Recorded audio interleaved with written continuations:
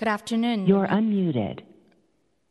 Good afternoon. The meeting will come to order. Welcome to the May 24, 2023 meeting of the Budget and Appropriation Committee. I am Supervisor Connie Chan, Chair of the committee.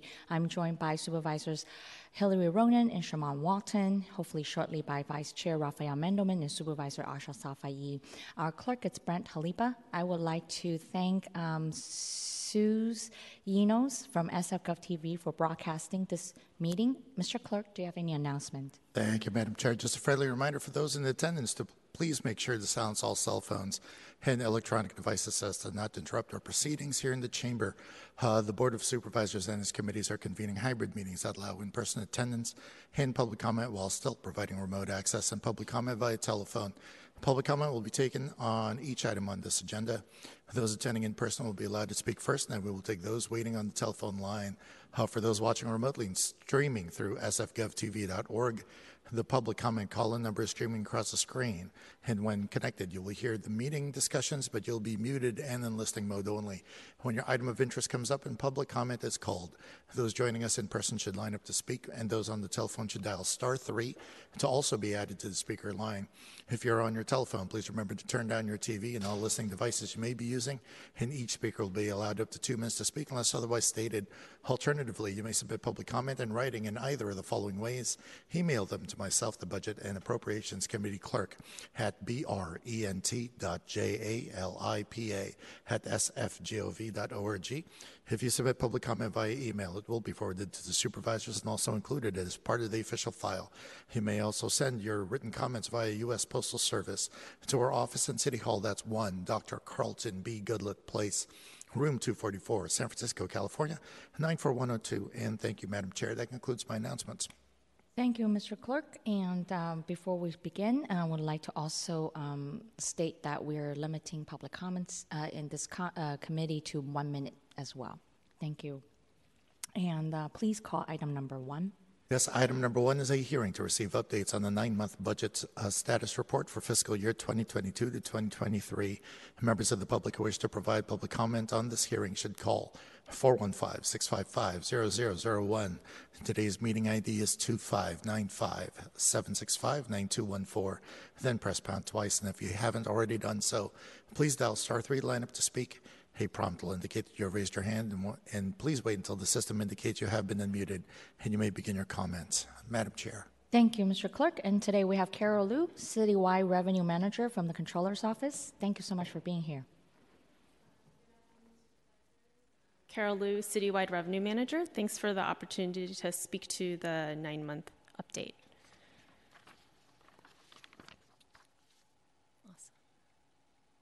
Cool. On the next slide, these are the high-level results, which I'll speak to in a bit more detail. We project ending balance of $209.3 million of general fund balance above what was previously budgeted last year. This is a $36.3 million improvement from the March forecast. On the next slide, if we apply this fund balance to the projected 2-year budget shortfall, it reduces the deficit from $780 million to $744 million over the 2-year budget period. Revenue is overall below budget, but better than previously forecasted, and the news is mixed. Departments had savings over budget, and it was better than previously forecasted. 2 things are driving that. First, or 2 major things to highlight. First, in the Department of Public Health, the shortfall was largely due to Laguna Honda Hospital revenue shortfall due to their declining patient census, but that will be filled by the Public Health Management Reserve. And then the second major thing is the Human Services Agency had savings that were offset by $26 million to pay for repairs and demobilization costs at SIP hotels. So this slide shows a table of various citywide general fund revenue forecasts over time. The 2 rightmost columns show the changes from budget as well as change from prior projection. The major highlights, just going down the table, property tax assumes additional supplementals and escapes as well as growth in assessed values based on year-to-date actuals. Business tax is weak relative to budget and prior forecasts based on tax filing information and cash receipts we've seen to date.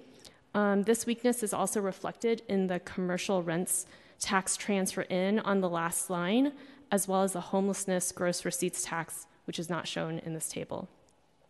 The hospitality sector continues to rebound faster than we expected, and that's reflected in strength in hotel tax, as well as the airport transfer in, which is just a percentage of airport concessions. Transfer tax is very, very weak. We closed last year with $520 million of transfer tax. This year, we budgeted $390 million, and we're now forecasting $174 million for a reduction of $216 million. With rising interest rates and work from home trends, the transfers of residential properties have fallen steeply, and commercial properties are barely transacting. The overpaid executives tax is a new tax on businesses, and cash receipts and filings here have come in stronger than expected. Interest income is expected to triple last year's actuals. With rising interest rates, the earnings yield in the city's pooled funds portfolio have risen. And finally, FEMA reimbursements were originally budgeted at $243 million, but we expect only $23.4 million, a reduction of $220 million. This is largely a timing issue. FEMA has been shifting its focus on reviewing claims from other jurisdictions who have not yet been reimbursed, and we still expect reimbursements in future years. So overall, revenue is a $26 million improvement from our prior projection, but that's still $30 million below budget. On the next slide, this graph shows what transfer tax would have been had the current rates been in existence starting in 2000 to 2001.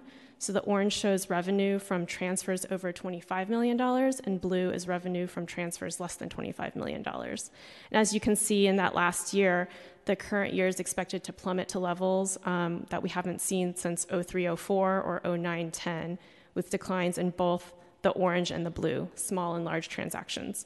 And this kind of just goes to the point that transfer tax is a really highly volatile source. On the next slide, we turn to departmental results. We divide them up into two groups, net surplus and net shortfall departments. And this table shows the net shortfall departments. At the 6-month mark, the police department was the main shortfall department due to projected overtime overspending, and the Board of Supervisors approved a $27 million supplemental to solve that problem. So that's not here on this table anymore. Now the main departmental shortfalls are associated with revenue. And so just focusing on the top two departments, the Department of Public Health shortfall, as I mentioned before, is related to Laguna Honda Hospital revenue, which is below budget due to shrinking patient census. The $6.9 million of public health management reserve will be used to make up for that net shortfall. At City Planning, the second department, the revenue shortfall of $8.3 million is driven by fewer large projects across the city. And as a result, conditional use exemption, building permit alteration fees are short from budget. In the next table, we show the net surplus departments. So the top three departments, the first, General City Responsibilities. This is a department that the Controller's Office administers on behalf of the city, and it holds all of the things that no one department is responsible for, including the unallocated tax revenue, baseline transfers, reserves, as well as some unallocated expenditures. The savings of $14.3 million are due to unbudgeted revenue, savings in retiree health subsidies, savings in transfers out to support hotel tax dependent funds because hotel tax is expected to now outperform budget, and work order savings. The second department, the fire department, is expecting to receive a supplemental reimbursement of $5 million for the prior 4 fiscal years for medical calls, as well as higher than budgeted EMS fees, and that results in a surplus of $7.8 million. The Human Service Agency has a net surplus, and even after assuming $26 million will be set aside for potential settlement payments related to the SIP program. Then, kind of going down that table, as you can see, the rest of the departments have significant expenditure savings, largely in salaries and benefits, and that's related to the vacancies in the city. So finally, on the next slide, as always, there are risks and uncertainties to any forecast. The first kind of major thing to highlight is approval of additional supplemental appropriations using the general reserve would result in the need to replenish the reserve in the next year. It also changed the forecast in this year. And the second major uncertain risk area is with business tax. With the changing nature of office work, it allows businesses to attribute less of their gross receipts to San Francisco, and we're still kind of in this transitional moment. As of the 9-month forecast, we hadn't incorporated all the tax filing information, and amendments kind of keep coming through. And so there's a bit of risk here, especially as businesses work through their own federal and state tax filing deadlines, which are a little bit different from our local filing deadlines. They can make amendments. I'm happy to take any questions. I just have a quick one for now, and because I don't also see any names on the roster yet. On the slides for the revenue just on the list of revenues, and I'm trying to get an understanding. So you mentioned there are a couple ones that are, including the homelessness. Was it the big, like our city out of our home is not on here? That's correct. This is our report is a general fund focused, so it's not on this table. We do forecast it, and it's on our other funds table, and I can provide the details after this. Great. Or to your office. And also then with that, what it's not on here is also the early child care. That's correct. So the early child care fund, that's also not in the general fund. It's sort of reflected here in the commercial rents tax transfer in, because the general fund receives 15% of the revenue basically from that fund. So we're in the current year, we think revenue is going to go down. And so that's also reflected in the baby C fund. Got it. And then for the excess ERAF, which is for under the property tax, and right now, that's a projection, and or is that an actual 355? That is a projection. We'll know in mid-August and September where we actually land. For the excess ERAF. Correct. Thank you. I don't have any more questions, and Supervisor Safai. Thank you. So you went, I know you had to go through that quickly. There's a lot of information. Just want to spend a moment on property tax. So can you speak a little bit more about that? It looks like, I guess to date, is this a 9-month to date? It leaves us with about an $86.5 million in additional property taxes than were expected? That's correct. That's the change above budget, and it's zero change from the March forecast. What's driving that is really, at the 9-month mark, we have more information to date. Right. 9 months have elapsed. And so two things really. It's improvements in supplementals and escapes from the assessor's office, as well as just increased enrollments in assessed value, higher than what we budgeted. And do you believe that trend is going to continue into the following year, and how are you going to project that in the upcoming budget? I mean, maybe that's more of a question.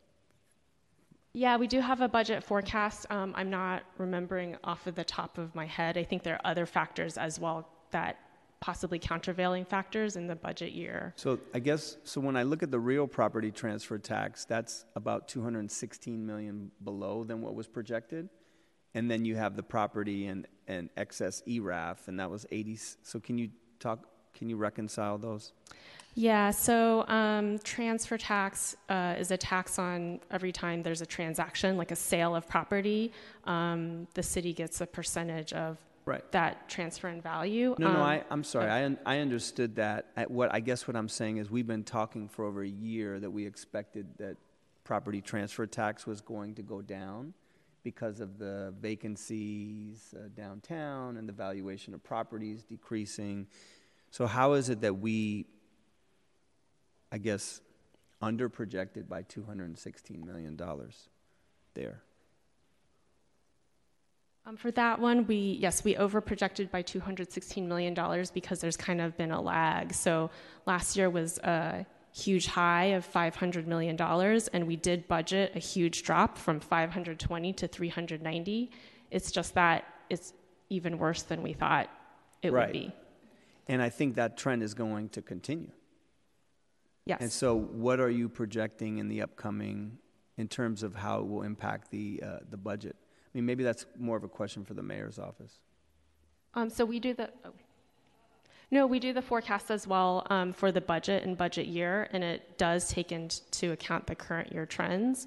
I think the way we're forecasting transfer taxes, we're thinking that by, I think it's 26, 27, that we'll get back to some sort of lower steady state, and the budget will forecast kind of linear increases over the next 3 years, so seeing this year as a all-time low. There's risk to that, though, as you're pointing out, Supervisor. Right. So I guess what I would say is just my own observation. I think that property taxes, both ERAF and others, I mean, we under-projected those a bit, and we were getting actuals, and it'd be interesting to watch that trend. I think that will start to level off, but the real property transfer tax will continue, and it'll have a significant impact.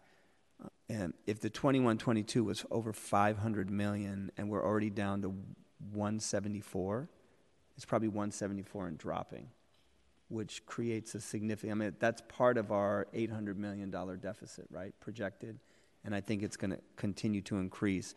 I know that the FEMA disaster release, we shallowed out at the right moment, right? But I guess we were $220 million off.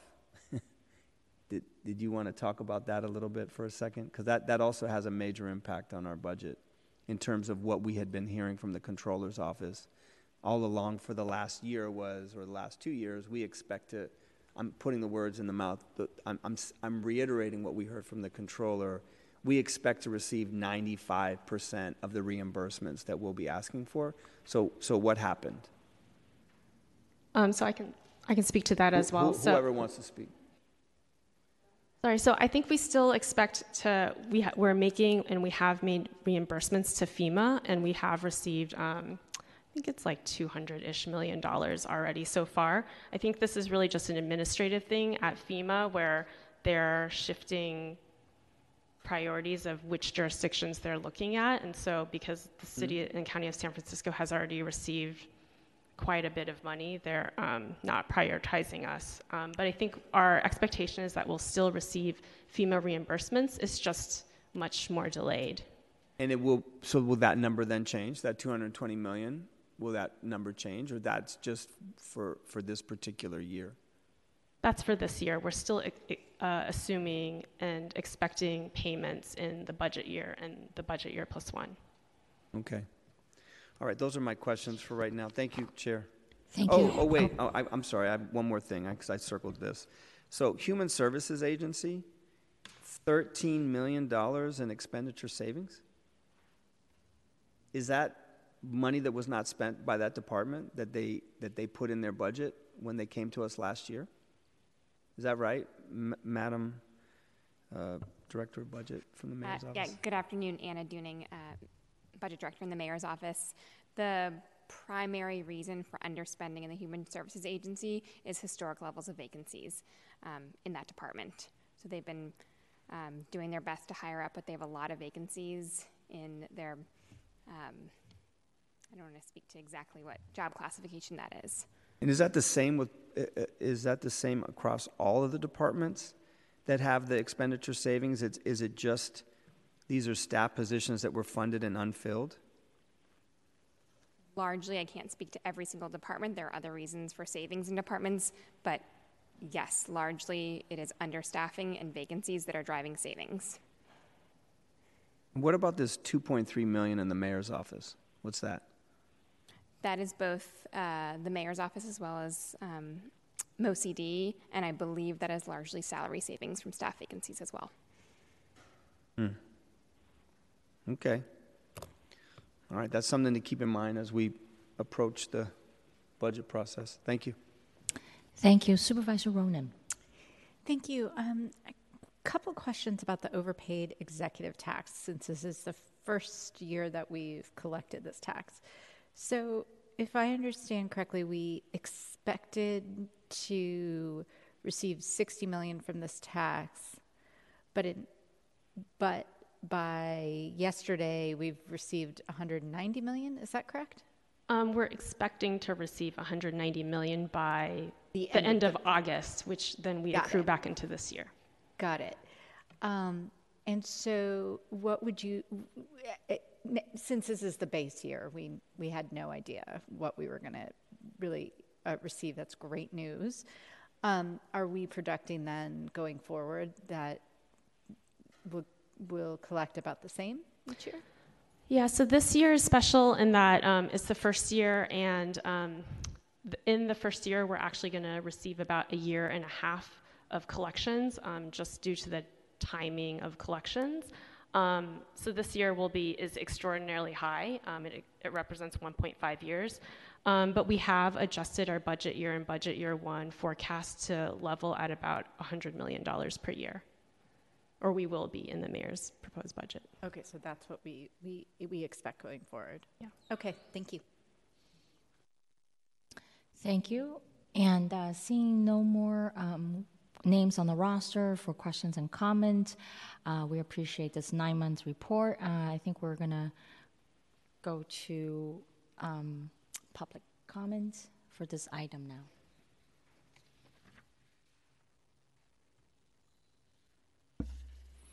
I'm sorry, Madam Chair, are we opening a public comment? Mm-hmm. Yes. Okay, very well. Members of the public who wish to speak on this item and are joining us in person should line up now along those curtains. For those who have joined us remotely and haven't already done so, press *3 if you wish to enter the speaker line. And for those already in the queue, please continue to wait until the system indicates you have been unmuted, and that'll be your signal to begin your comments. Seeing no in-person speakers here in the chamber, Mr. Hsu, if you can unmute our caller, please.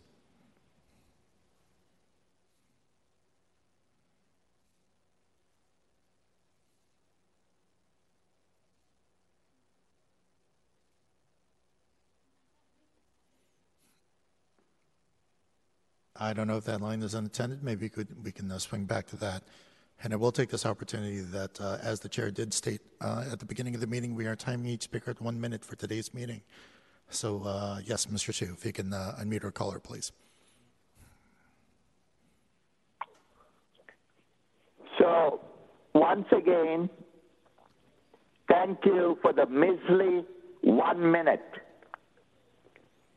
To the presenter, I want to thank you for doing a good job. And I also want to make a statement that this budget committee is one of the worst budget committee meetings that I've had the pleasure of watching. And I've been watching this for the last 40 years. This budget committee is one of the worst. Thank you very much.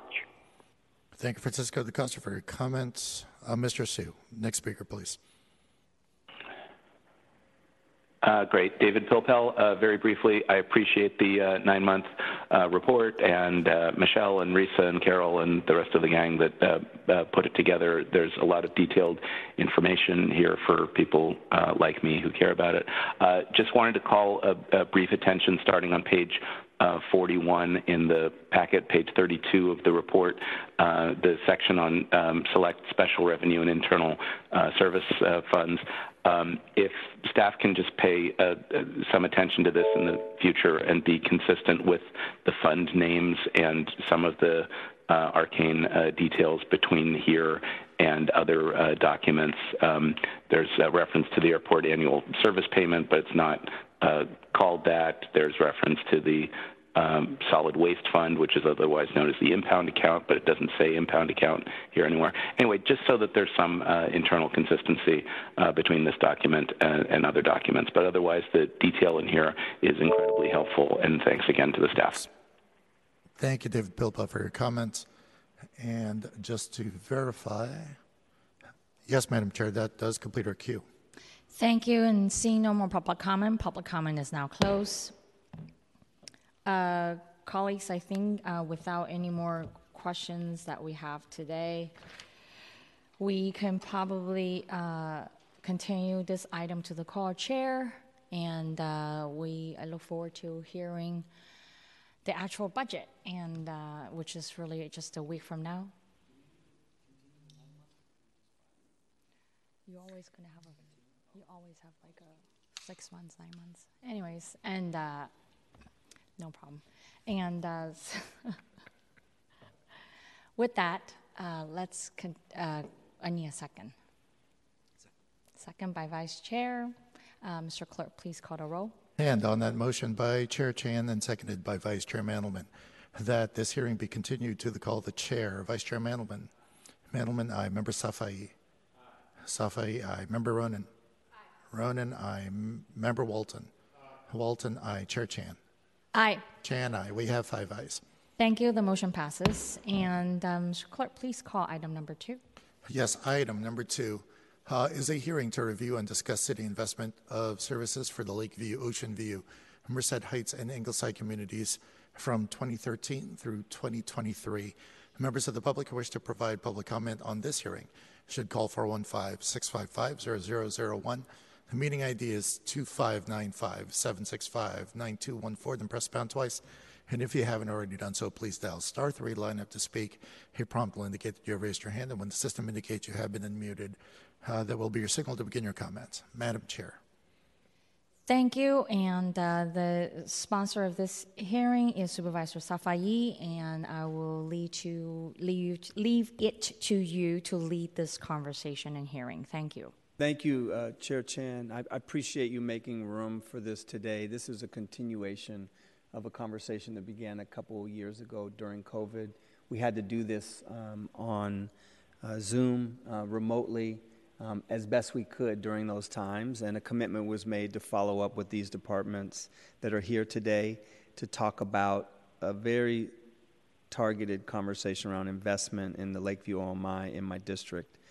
So I called for this hearing in response to requests for data that can demonstrate the city's commitment to this part of town, to equity investments in high-need areas, especially as we enter these challenging economic times.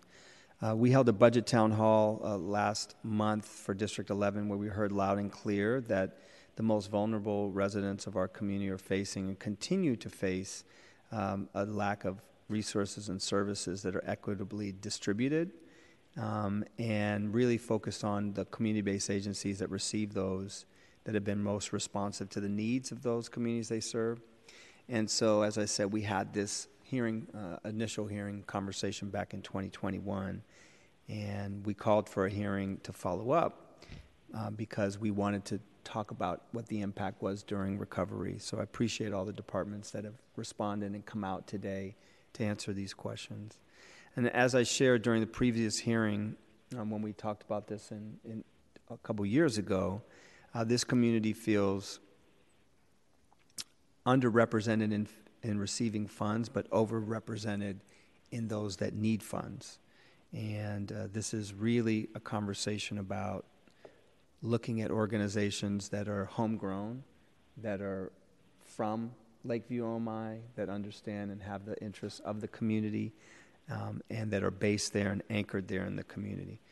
So I want to thank all the constituents and service providers who participated in our budget town hall and remain engaged in the process to ensure that the communities receive the investments in fairness and resources that they ask for and deserve. So we have 7 departments here today, which were identified by the community as the departments that support the most critical services.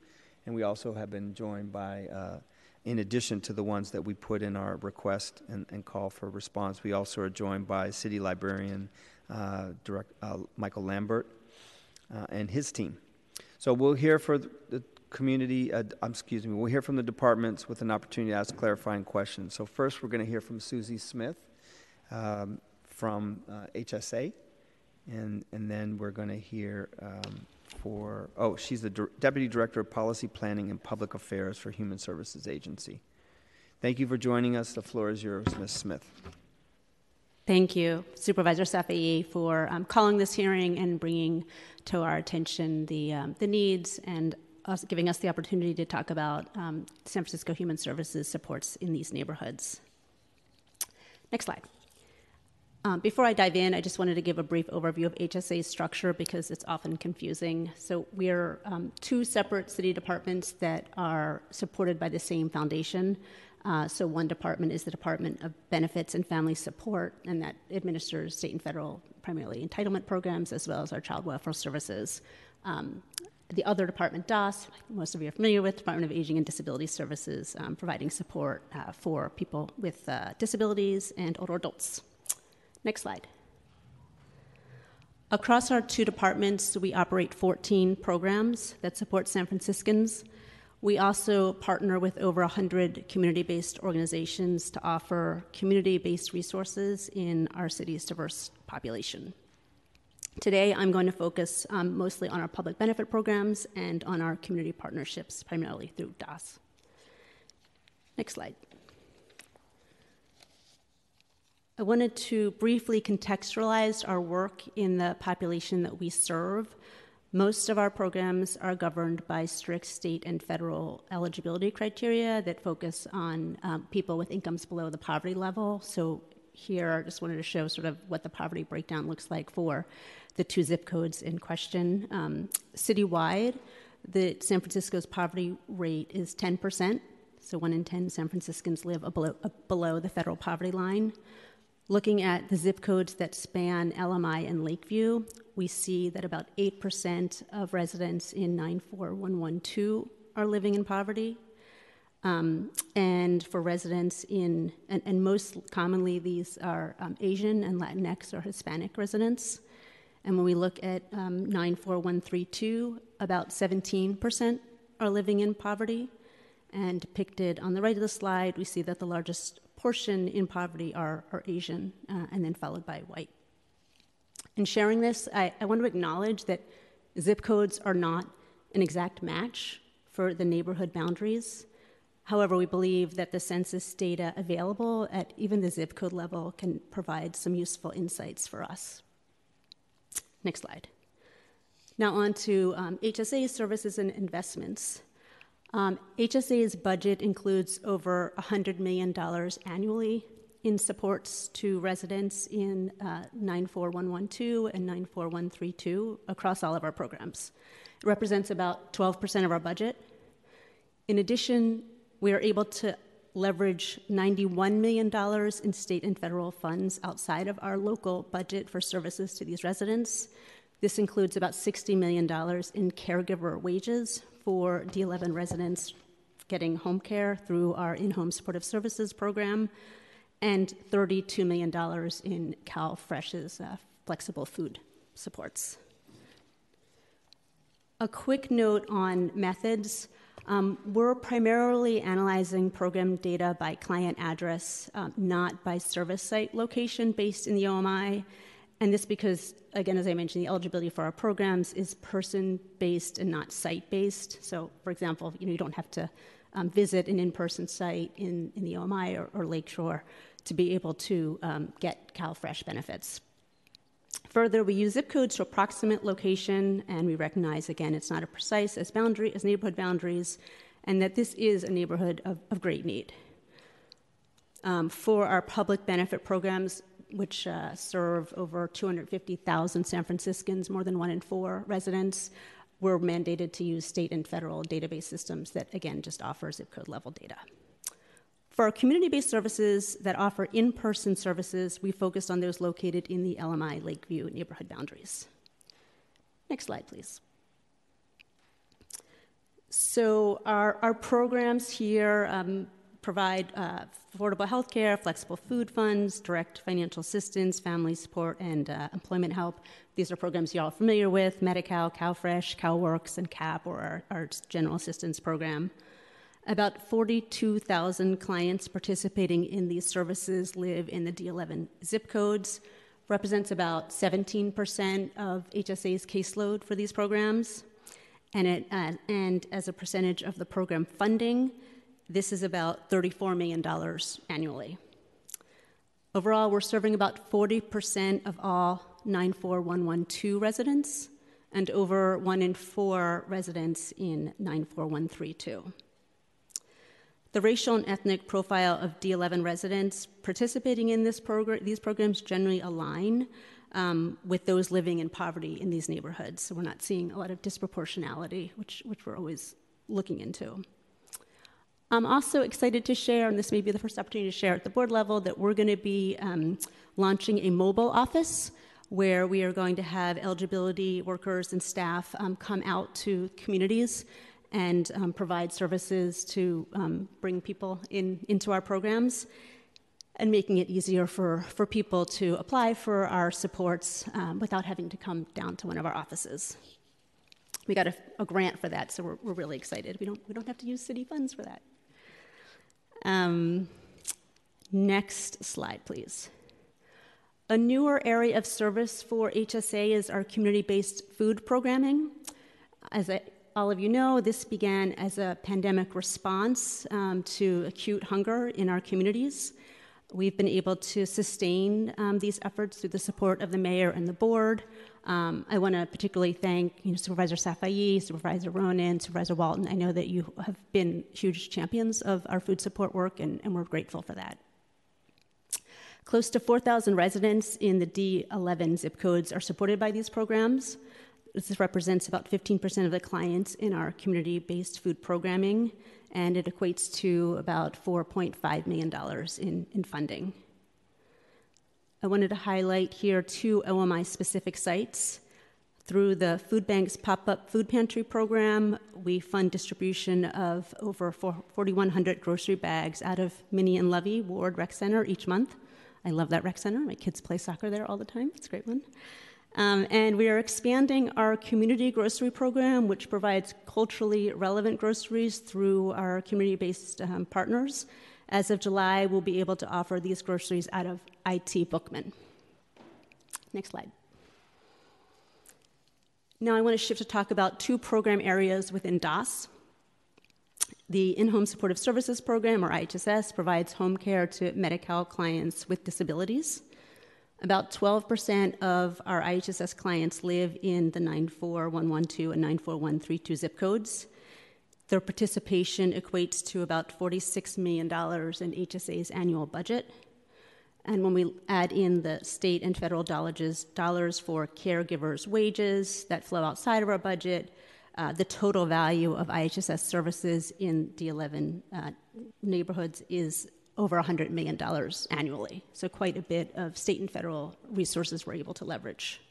Susie, I'm sorry, Yeah. Can I just interrupt for 1 second? Yeah. I just want to be super clear, and I think you're trying to do the best job you can, but I just want you to really highlight, this is really targeted to, as much as we can, to Lakeview OMI, and I know it's hard to de-aggregate your data. I think the safest way to do that is 94132 as much as possible, but it's not really about the zip codes, and I know that's how you all do it. It's really as much as we can about Lakeview OMI, because there is a very distinct level of services provided district-wide. So that's why we had this follow-up hearing. We didn't want to necessarily talk about the entire district this time. We just really wanted to zero in on Lakeview OMI.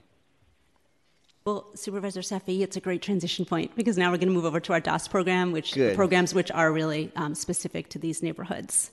Right, and I saw you highlighted Minnie and Levy. I saw you highlighted some of the food programming and some of the services.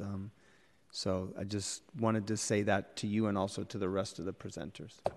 Yeah. No, I wish we could report more easily on neighborhood level services. It's just hard with 250,000 clients. Yeah.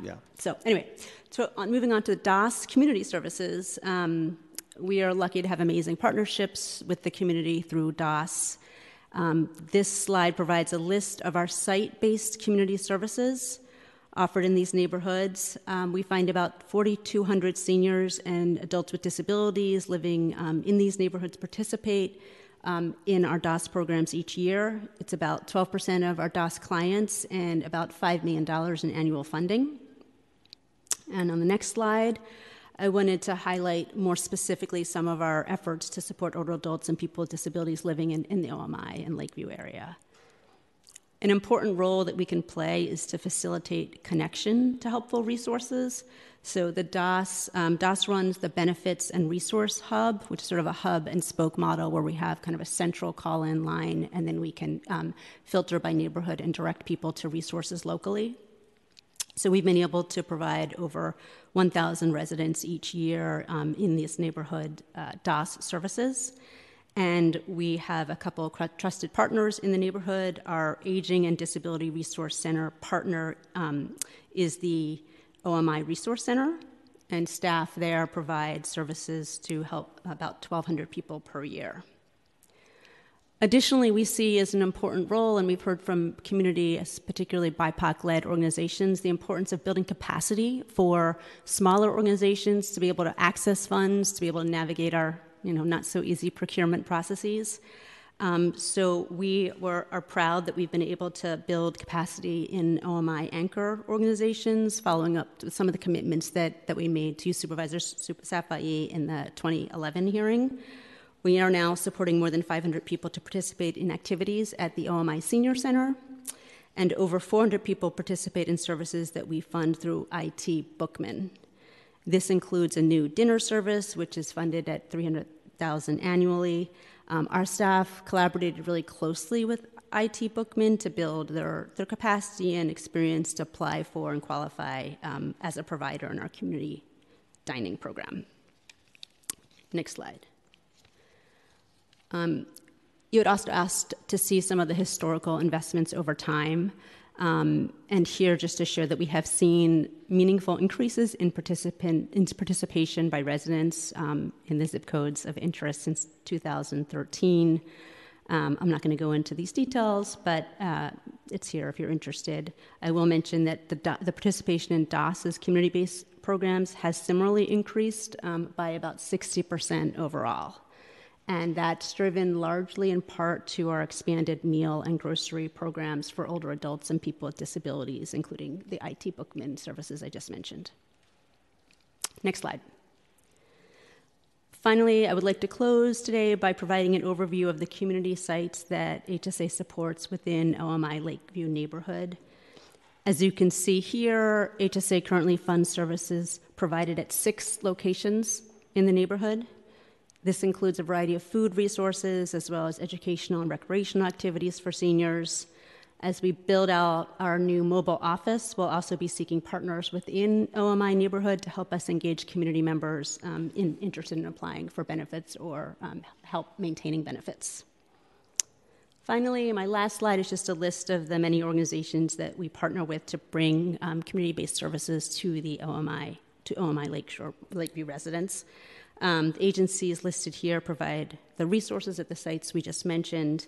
And in addition to these great organizations, we also partner with agencies that provide home-based services such as Bayview Hunters Point Senior Services and Meals on Wheels, which provide home-delivered meals to older adults and people with disabilities in this neighborhood.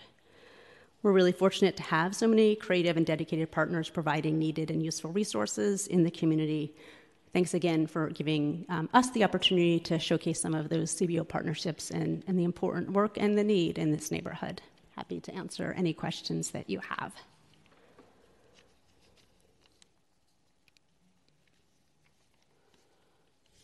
Thank you. Okay. The next presenter we're going to go to Ms. Director Mesquita, from the Office of Early Child Care.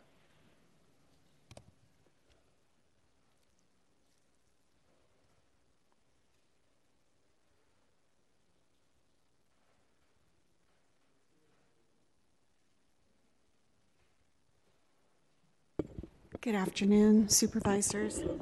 Thank you for this opportunity. I think Susie did a lot of the sort of big overview of the neighborhoods for the OMI and Lakeview in terms of population in need.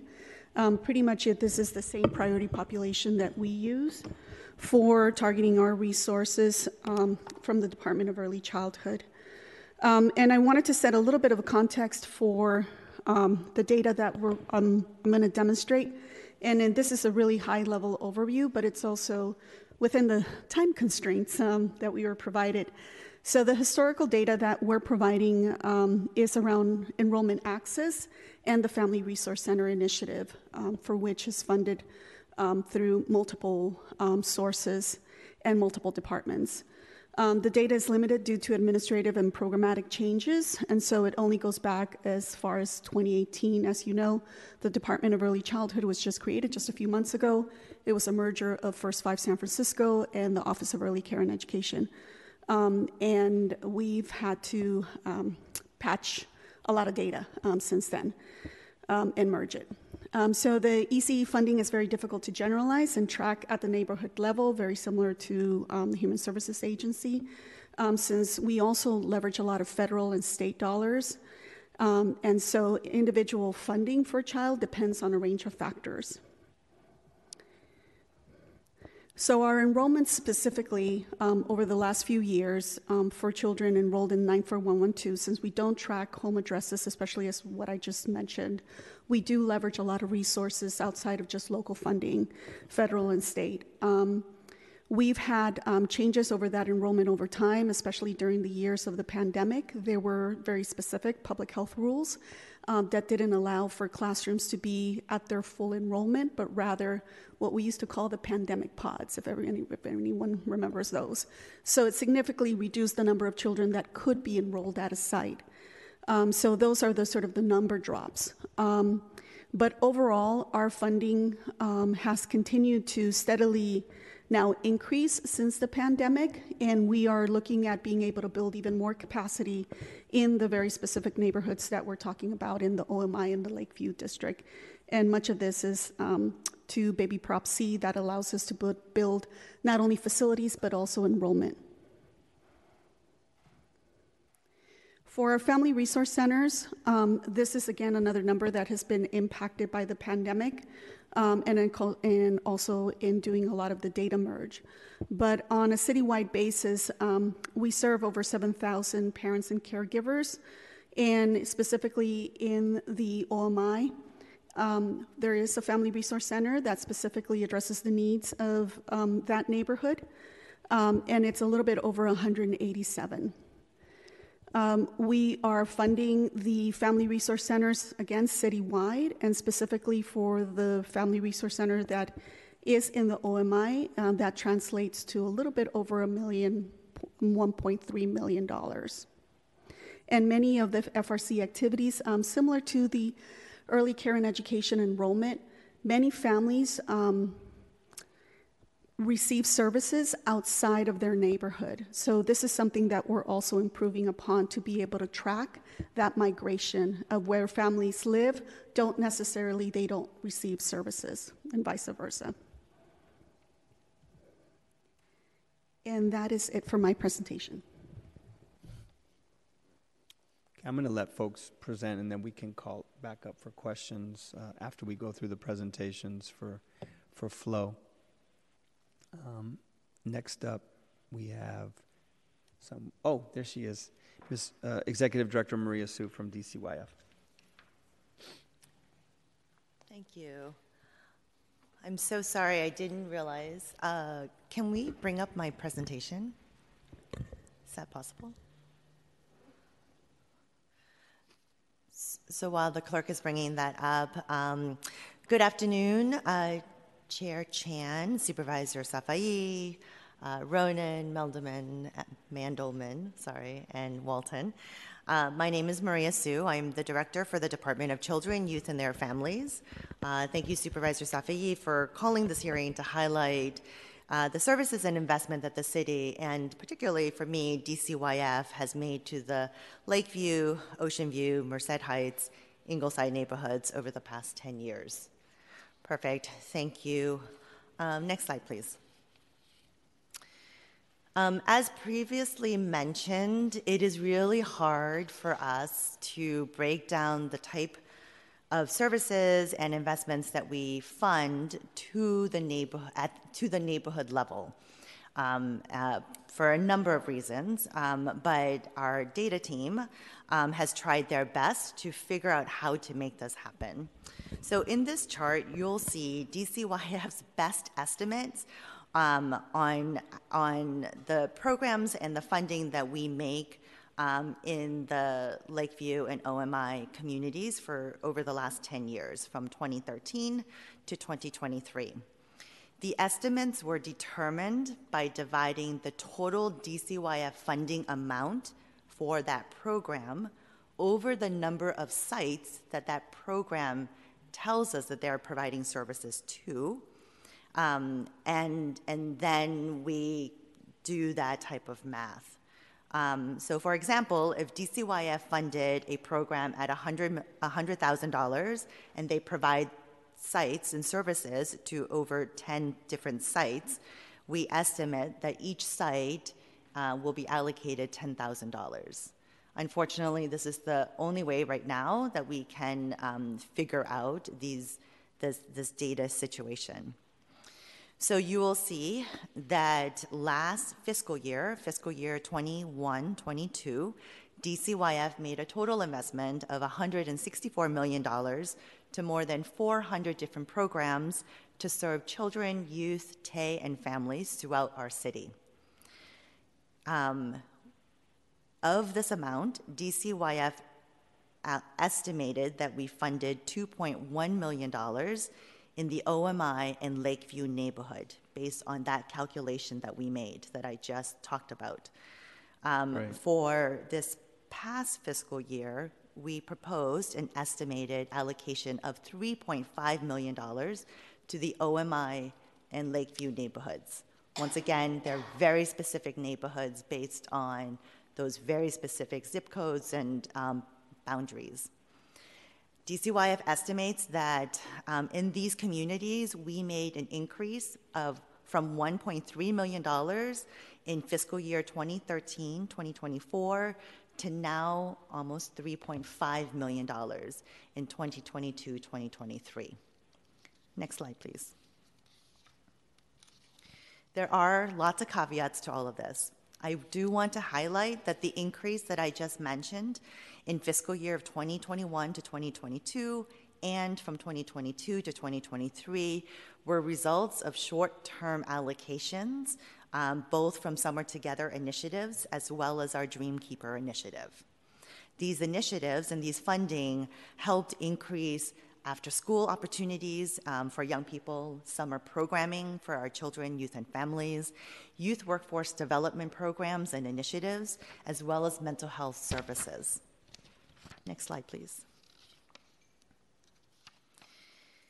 As mentioned previously, because our young people move throughout the city, and because we have citywide services and choice that our young people and families go to, we truly believe that these funding amounts are an underestimate of the DCYF total investment in the OMI Lakeview neighborhoods. So until we can come up with a better strategy and way to calculate how much we fund by neighborhoods, this is our best estimate. And with that, I conclude my presentation. Thank you. Thank you, Director Sue. As I said, we'll just keep going through the presentations, and then we're definitely going to call you back up. Perfect. Have a Thank few you. Questions. Thank you. I appreciate it. Next up, I have is the Office of Economic and Workforce Development. There's the Director, Kate Sophis, and I know we have the Director of Workforce Development, Josh Arce, Director of Community Economic Development, Diana Ponce de Leon, and I think we have the Deputy Director for Community Economic Development, Chris Corgus, but is he here? I don't know. Anyway, we'll start with you, Director. Thank you. Great, thank you, and thank you for calling this hearing. And as every other department head has said, we too believe that this is an area of the city in great need and well worthy of attention, and we appreciate Supervisor Safai, your calling attention to this. Like that. Please. Ready to go? All right, great.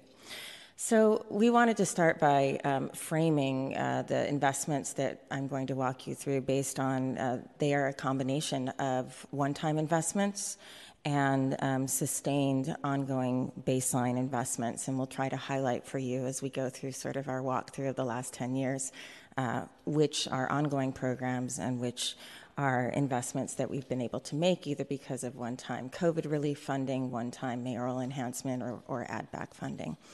So with that, I'm going to talk about investments in three main divisions of OEWD: our Community Economic Development Division, which is really focused on supporting small businesses, and particularly businesses that are owned by BIPOC community members in our communities of deep need; our Office of Small Business, which supports citywide small businesses; and our Workforce Division. So we will start with Community Economic Development. So as previous departments have said, we also worked very hard to try to extrapolate based on business location or based on location of our funded nonprofit partners to extrapolate where we are making targeted investments in the OMI. And certainly it was easier for those programs that are doing direct grants or relief to businesses to be able to identify clearly that those businesses are actually in the OMI. Some of our other programs, again, are citywide, and we're doing our best to estimate. So as we go through the list of community economic development programs, we have large programs such as the first one listed here, which is our Economic Vitality Incubation Hub through our partner Good Rural. This is one of our largest programs. It is Dreamkeeper funded, and it's focused on supporting home-based childcare providers. Not all of the providers themselves are in the OMI, but this is a very strong community partner who are themselves in the OMI, and we know that many of these investments are directed to home-based childcare providers in the OMI. We have a number of also Dreamkeeper cultural events that we have provided support for. We have our ongoing legal services for entrepreneurs. This is a citywide program, and we have not been able to yet extrapolate the percentage of that service which we make available to any small business in need of legal services, but that is something that is available to businesses in the OMI as well as citywide. And then we get into a set of one-time funding, and it includes COVID relief mini grants, which went out to businesses in the OMI. It includes our African American Revolving Loan Fund, which was also something that we stood up during COVID. And of the total amount, we estimate around $200,000 went to forgivable grants to businesses located in the OMI. And then we have a set of investments that we could actually, again, track to very specific OMI-based businesses such as Anna's Market, Healthy Retail. We estimate, and we think this is a conservative estimate, that through our CED division so far we've invested over $1 million targeted at small businesses in the OMI. Moving on to the Office of Small Business, which again is our other offering at OEWD to reach small businesses citywide. So our Office of Small Business really has two kinds of services, if you will, that go out to our businesses. One are direct assistance programs, and probably one of the most important of those is our Small Business Development Center, which is actually part of the Office of Small Business. So rather than tracking dollars going out to folks, what we can report is that we have dedicated staff who are available to work with any business in the OMI or any individual entrepreneur that is seeking to start a business. This is a federally funded program. It is an ongoing service available to businesses in the OMI, along with our staff that we have at the Office of Small Business itself that can work with businesses on everything from small business permitting for startups to navigating other processes here at the city. And then we also administer a number of direct grant programs through the Office of Small Business. You can see they include our ADA barrier removal grant program, disaster relief grant program, and two of our legacy business grant programs. So the total you see there is $141,000, and that is based on our database that shows the actual businesses that grants went to and corresponding their addresses to being in the OMI.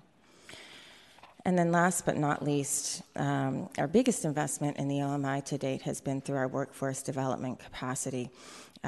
We made very specifically in 2019 a big investment to create the first neighborhood job center in the OMI. as a direct response to what we heard from community with respect to what we were seeing on the ground, people experiencing some of the highest unemployment rates in the city, and disproportionately communities of color in the OMI. Since then, in 2020, we actually were able to increase investment by including now a satellite job center, so a second job center, and of course our COVID resource hub, which is now we call our resource hub, which is located in the OMI for a total of a little bit more than $2 million through our workforce programs. This concludes the data that we are presenting to you today and open to questions. Thank you. I would like to call up specifically Director of Workforce Development, Josh Arce. I know that we have our Opportunity Resource Center there. We work with a number of the different organizations in terms of employment, particularly inner city youth. So if maybe he could say a few words specifically, Great. That would be really helpful. Thank you, Director. And then we'll come back to you all at the end. Thanks, Supervisor. Yes, we are very proud to support the work of inner city youth in successfully standing up the OMI Job Center, along with a partnership with Young Community Developers, who's a fiscal sponsor, and we think it's an important investment that has been successful every year since it's been in place.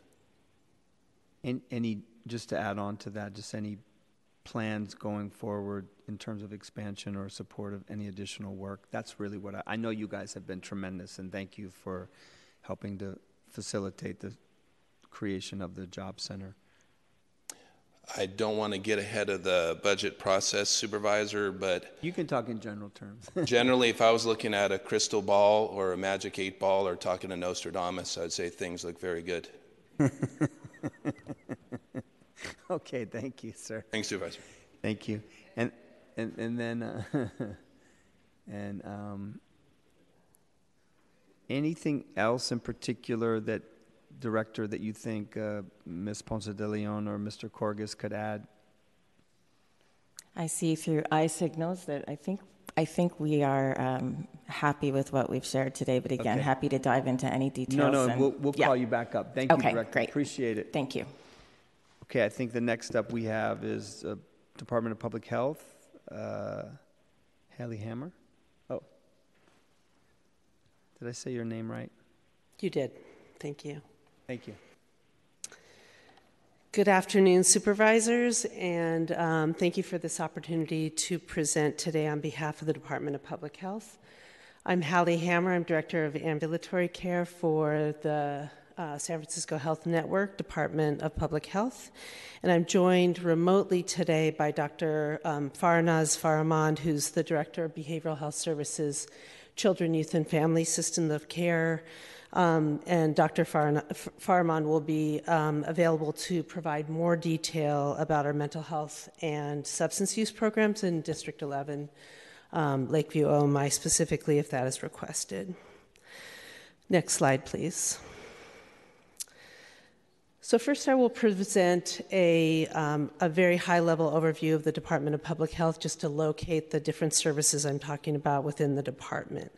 DPH is an integrated health department with two primary roles and two distinct divisions. Both of these divisions are focused on our departmental mission of protecting and promoting the health and well-being of all San Franciscans.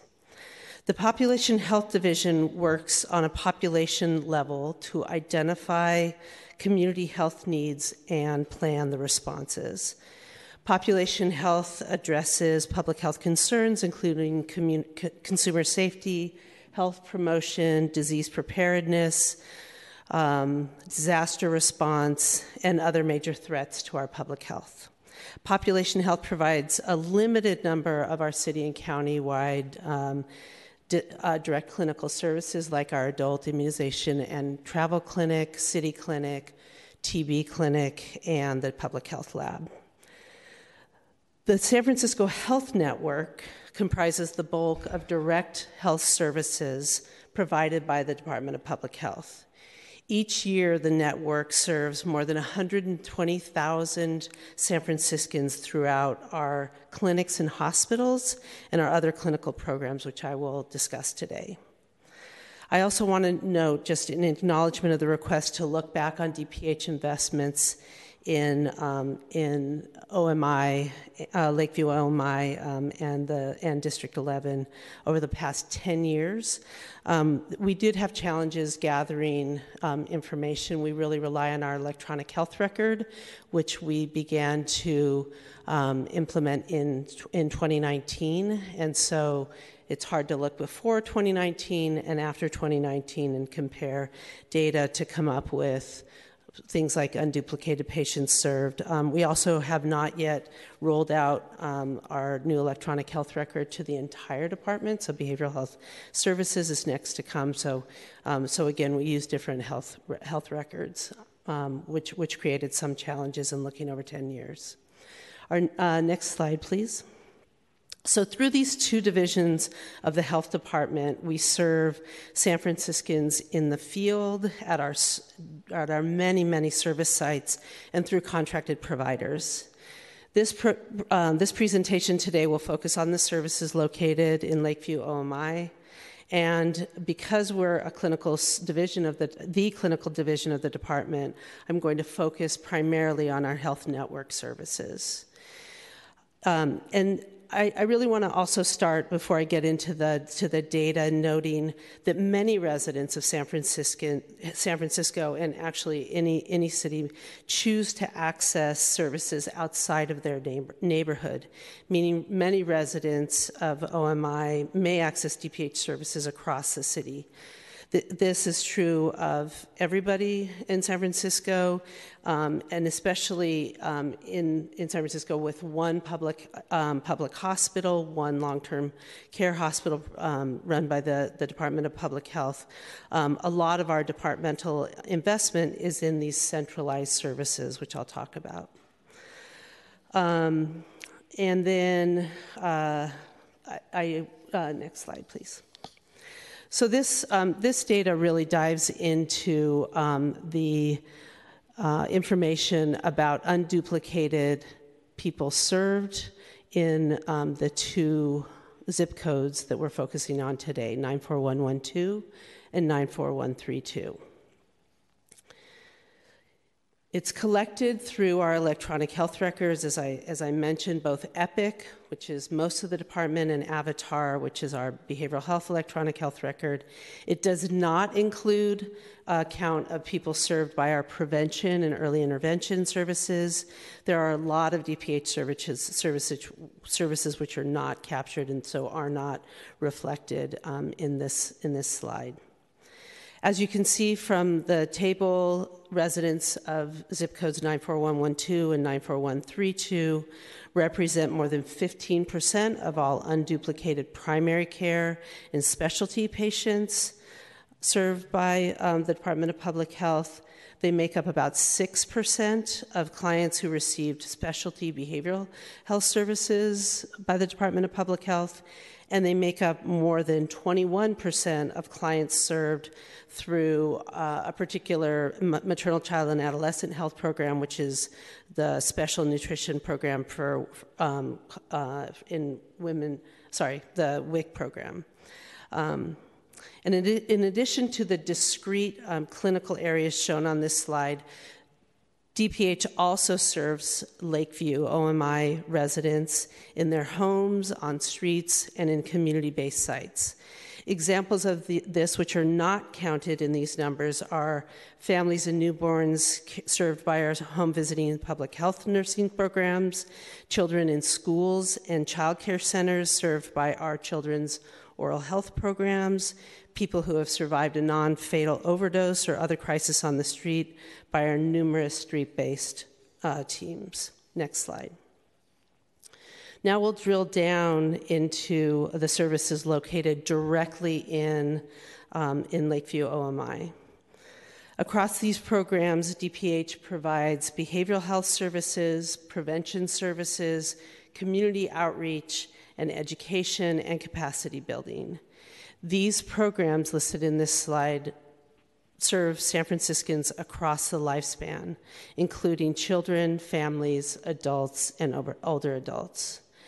I do want to highlight one of these programs, which is our OMI Family Center, one of our behavioral health clinics. OMI is a civil service clinic, meaning it's staffed by city and county employees, and it provides a wide range of outpatient mental health services in a comprehensive mental health clinic. So it serves both adults and children and youth.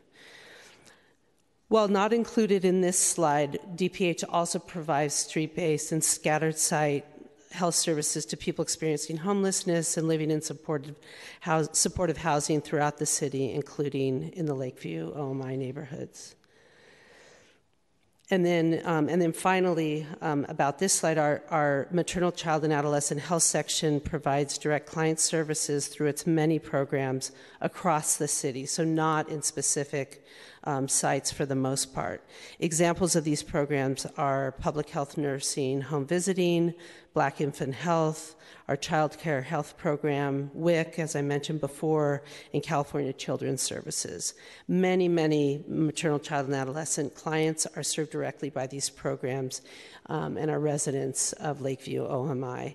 And again, because many of these programs do not use our EPIC electronic health record, mostly because of state regulations, we did not count them in the previous slide.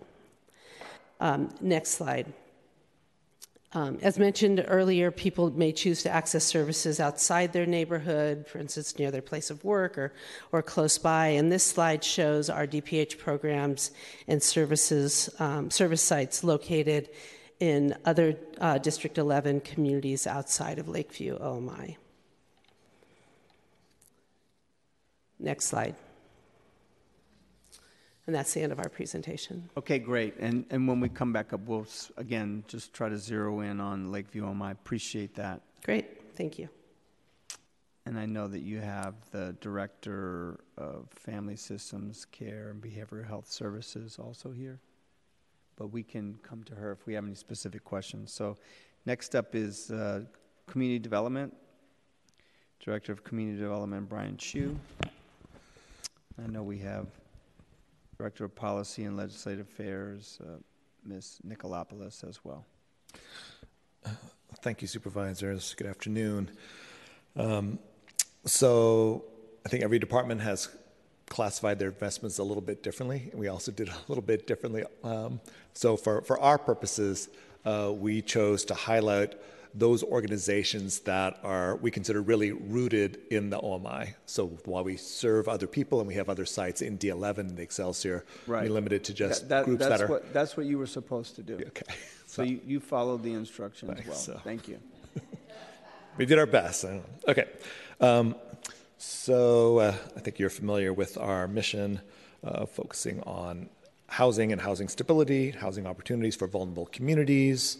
Go to the next slide. Our program areas, new construction housing preservation, our home ownership programs, and our community development work.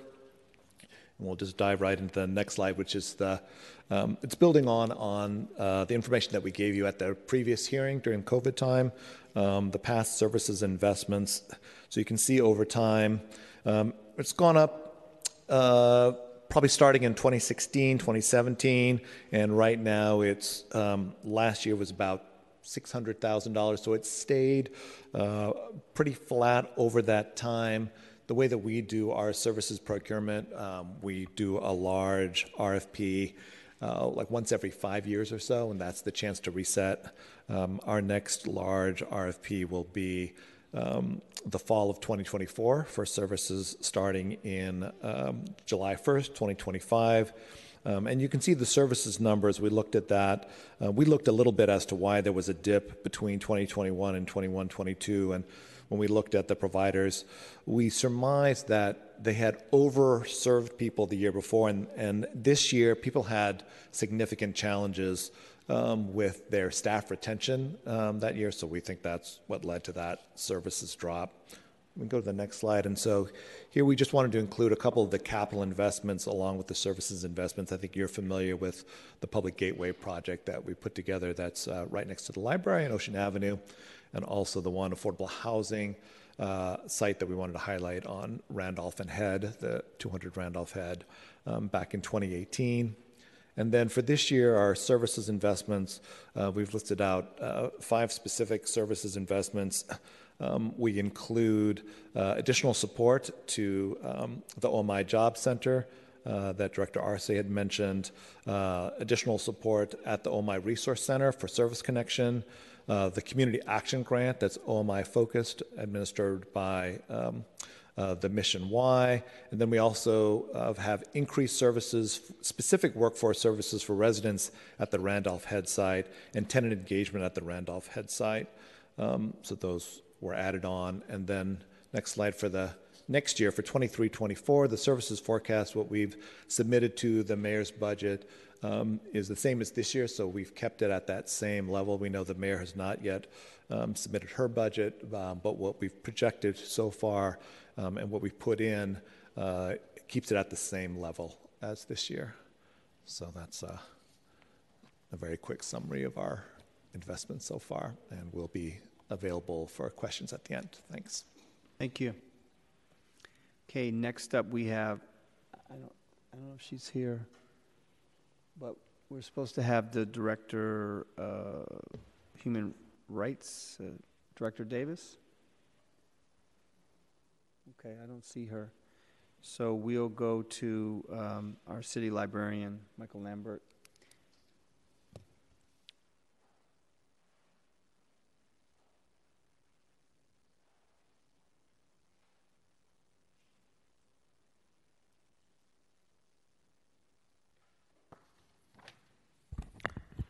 Good afternoon, supervisors. Thank you for the invitation to present before the Budget and Appropriations Committee this afternoon. I am joined by the library's Chief Operating Officer, Maureen Singleton. We appreciate the opportunity to highlight the library's ongoing commitment to delivering the highest possible level of service to OMI residents. San Francisco Public Library has 3 neighborhood libraries, Ocean View, Merced, and Ingleside branch libraries, all open 7 days per week to serve the OMI service area. These locations provide access to high-quality physical collections. They also provide high-speed internet access, free Wi-Fi, free printing, scanning, and copying services. Library staff at these locations are bilingual and provide information assistance and readers advisory services to the diverse community. We also provide regular programming, including early literacy programs, story times, and cultural programming to celebrate the diversity of our community. I understand the focus of this hearing today is the city's investment of services for the Lakeview, Ocean View, Merced Heights, and Ingleside communities from 2013 through 2023.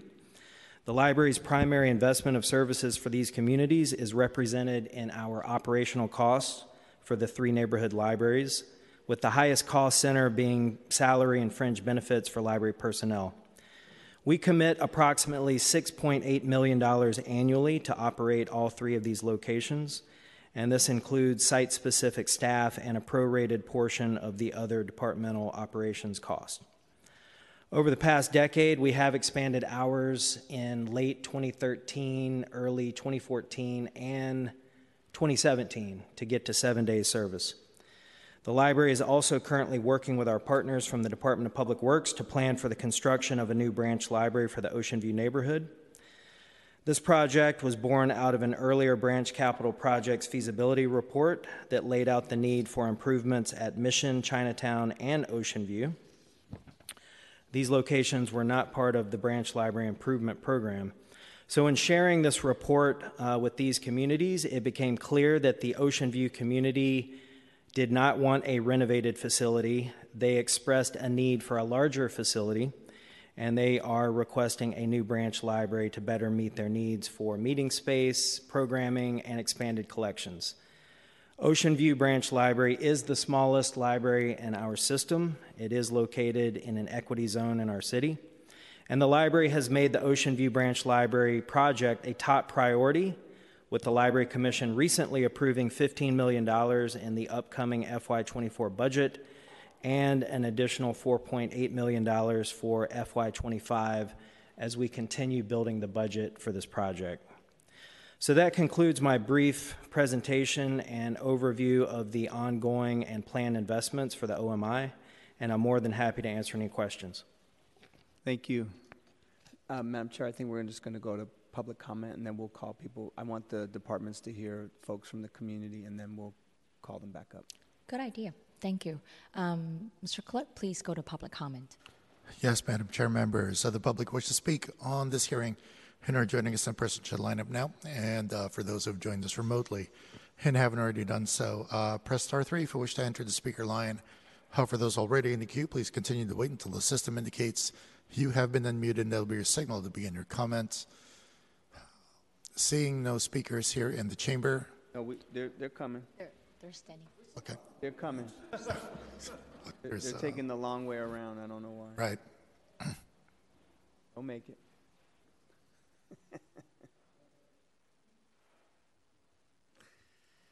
Hey, Connie, thank you for doing this. I know it seems like I know it's a lot for a couple of neighborhoods, so I appreciate it. Yeah, either one. Either one.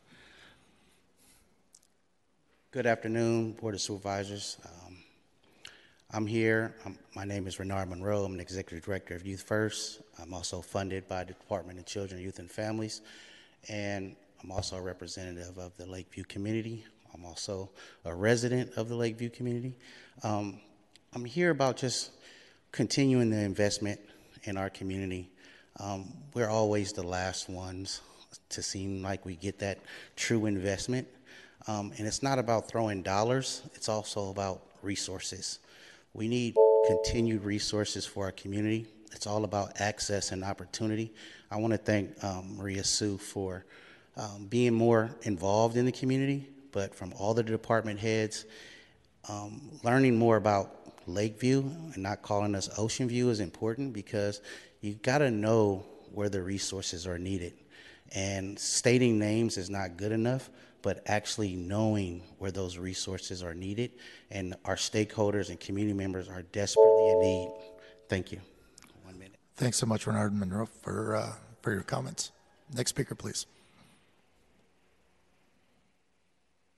Hi, my name is Delia Fitzpatrick, and I represent the Good Rule, Our Kids First, OMICC. And I requested this, right? To see where the resources are at. MOHCD did a great job of identifying where the organizations were, but there is still some lack of clarity on where the resources are at, how it's tracked, who is being served, and then a lot of the items are being clumped with larger organizations, the Y, right? The Y doesn't serve all the Black and Browns. Youth First, there's other organizations that need to be mentioned. And mental health and workforce, where is that? I understand YCD, but where is that otherwise? I don't see a lot of mental health. Where are the clinics? Where's IT Bookman? We need to make sure that we include everyone. Thank you much, Delia Fitzpatrick, for your comments. Next speaker, please.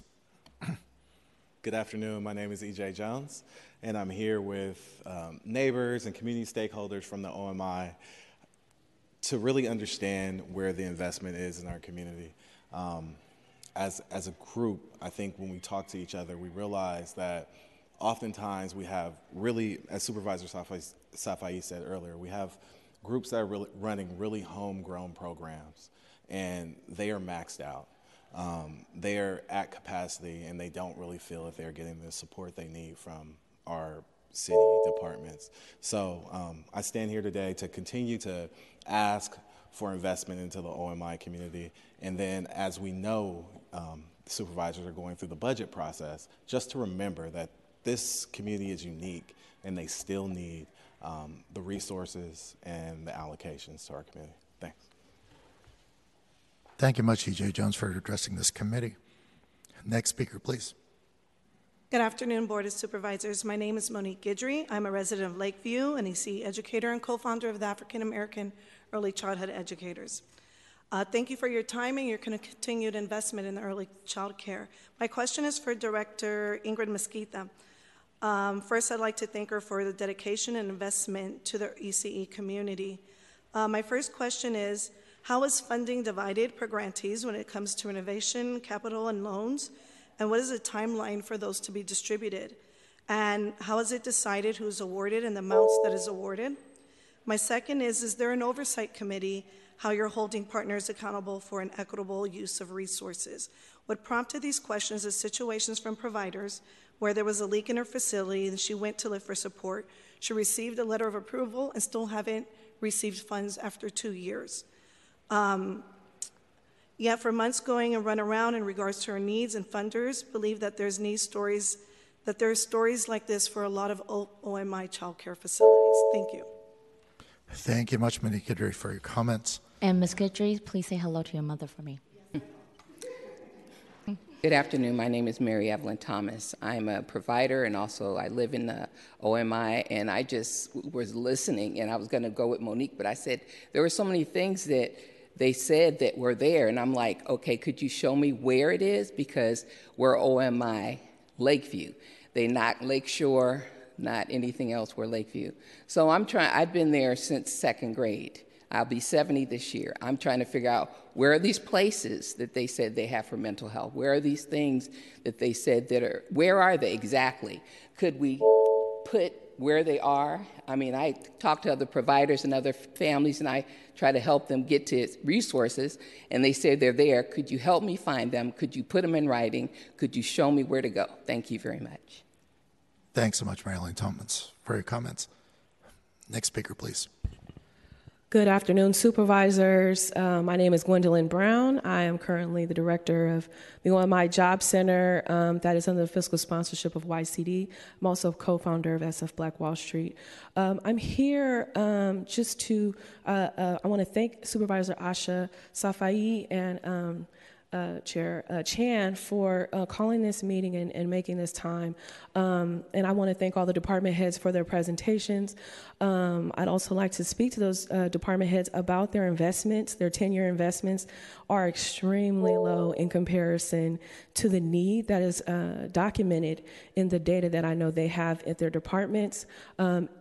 And also in comparison to the investments in other neighborhoods. I'm happy to hear Director Arce say there's going to be a workforce investment looks good for the OMI, but I'm hoping that other departments also follow that lead as we've been able to demonstrate compliance and efficacy at the OMI Job Center. Thank you very much. Thank you much, Gwendolyn Brown, for addressing this committee. Next speaker, please.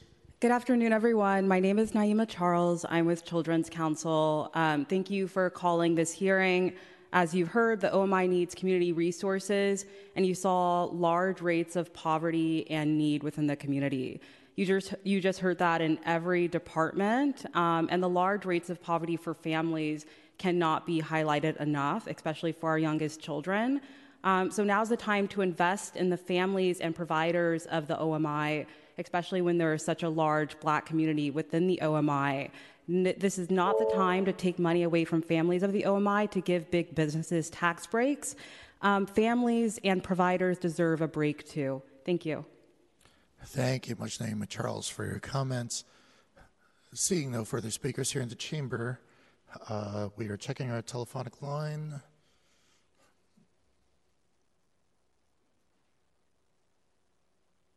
Mr. Hsu, do we have any callers awaiting to address this committee? Madam Chair, we have no speakers in the queue.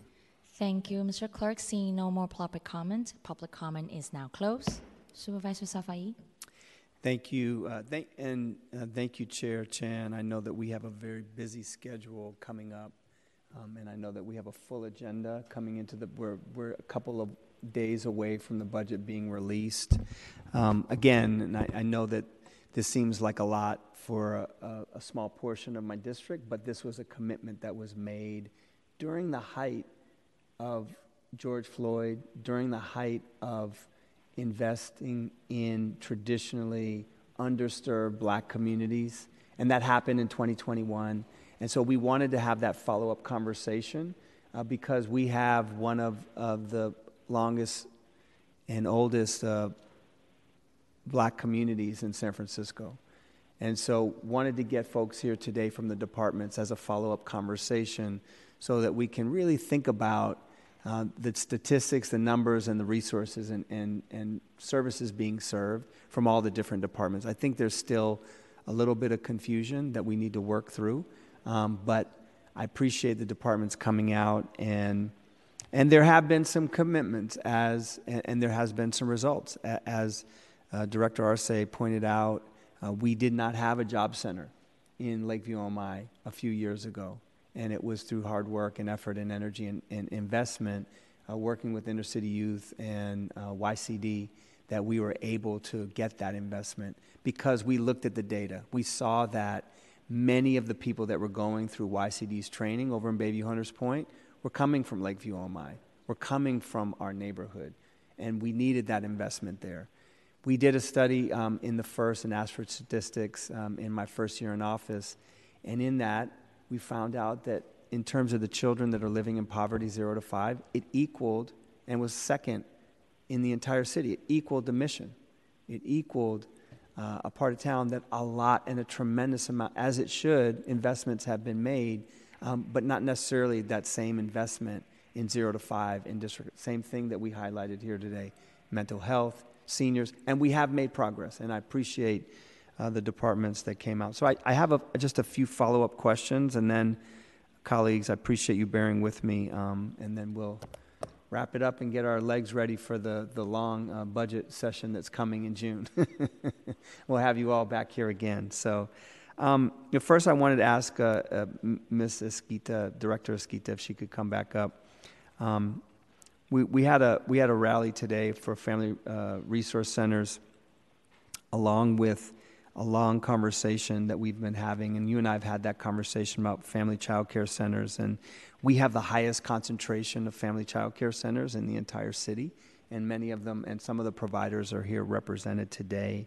And given the fact that we have one of the highest number of children and families, can you talk a little bit about any targeted effort for family child care providers and what your office intends to do specifically in Lakeview, OMI?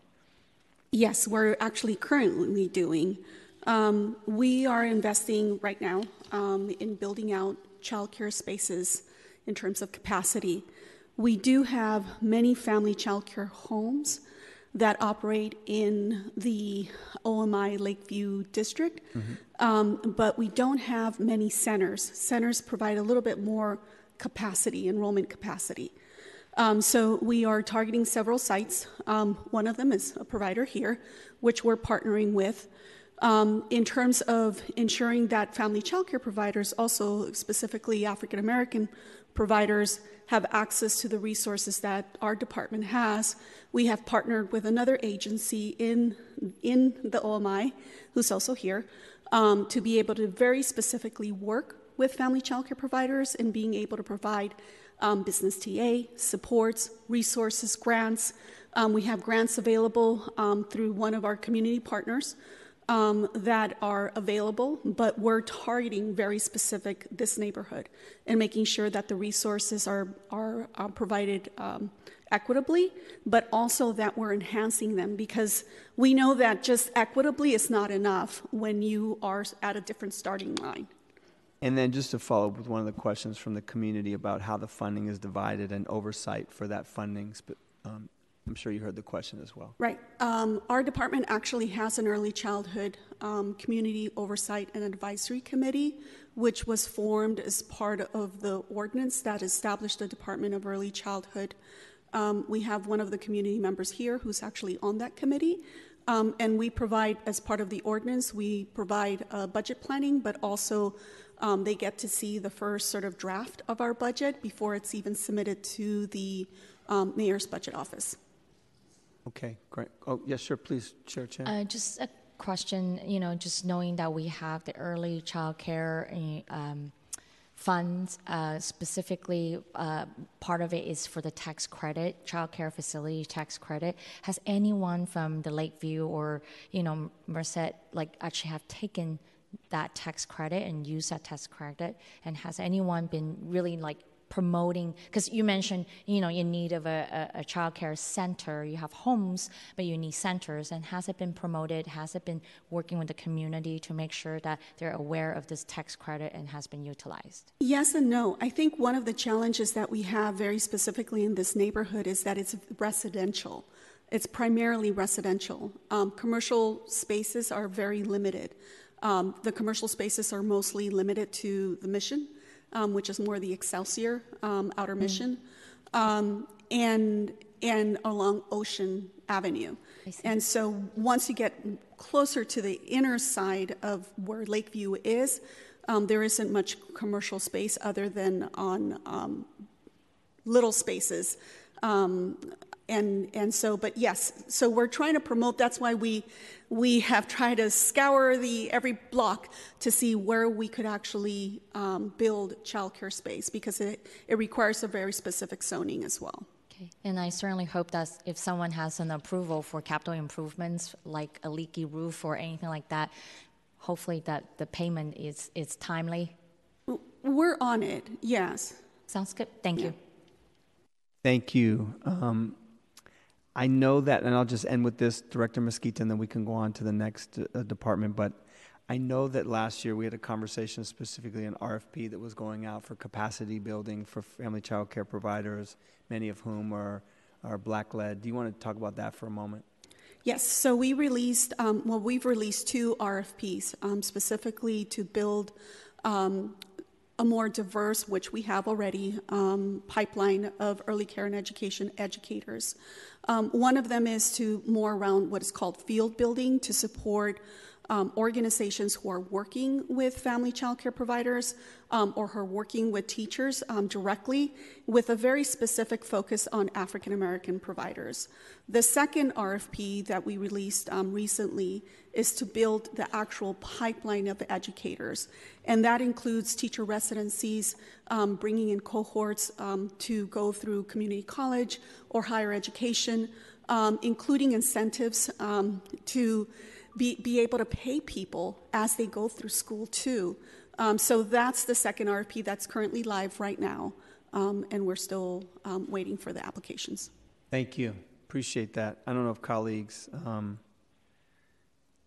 have any final questions. And just before you leave, did you all make public who received the grants that you put out? Like, is that public information? We list them on our website, and we provide the notice directly first before we put them on the website. Okay. Okay. Any questions from? Okay. Thank you. We will go on to. I want to call Miss Susie Smith back up from HSA. Also appreciate all the department heads and the folks being in person. Thank you. Thanks, Susie. So you talked in your presentation shortly about briefly about a pop-up. I know that pop-up was not necessarily continued because it was on the corner there next to Minnie and Levy, but just want to give you an opportunity to speak specifically about continued food insecurity and support. I know we did a lot of work, the community did a lot of work with IT Bookman, delivering food to seniors in need. What is ongoing effort in OMI Lakeview with regard to food insecurity support? Yeah, well, as you know, Supervisor, our food support budget is, it's not baselined. It's annual. It's every year. We come back for the food support, and so you will know on June 1st. What's in the budget in terms of next year. Obviously, I can't reveal anything right now about that, but we understand the need, and we've been in close coordination with the mayor's office on the need. You can use the crystal ball, and you can talk about it in broad strokes. There will be some food there. We will be continuing food support in some capacity next fiscal year, which I'm glad. For OMI Lakeview? We have to re-RFP our neighborhood-based programs because we've been extending them in fits and starts as funding has become available over the next few years. So we haven't actually re-RFP'd our neighborhood-based programming in a number of years. So we'll be re-RFPing. And I understand that there was significant amount of support that came from the federal government as it pertained to food insecurity, which now has been diminished significantly because the thought is that folks have transitioned back to work and more. But a lot of that food insecurity was uncovered that we're not aware about, as you know. I mean, we've had these conversations. So, okay, so that was my main question. Any additional questions, colleagues, for Ms. Smith? Okay, I'm sorry. Thank you. Thank you. I had one last question for Director Esquita. I'm sorry. Can I call you back up real quick before I go to the next person? Because we did a site visit with one of the family child care providers recently. It was Family Child Care Day or Week.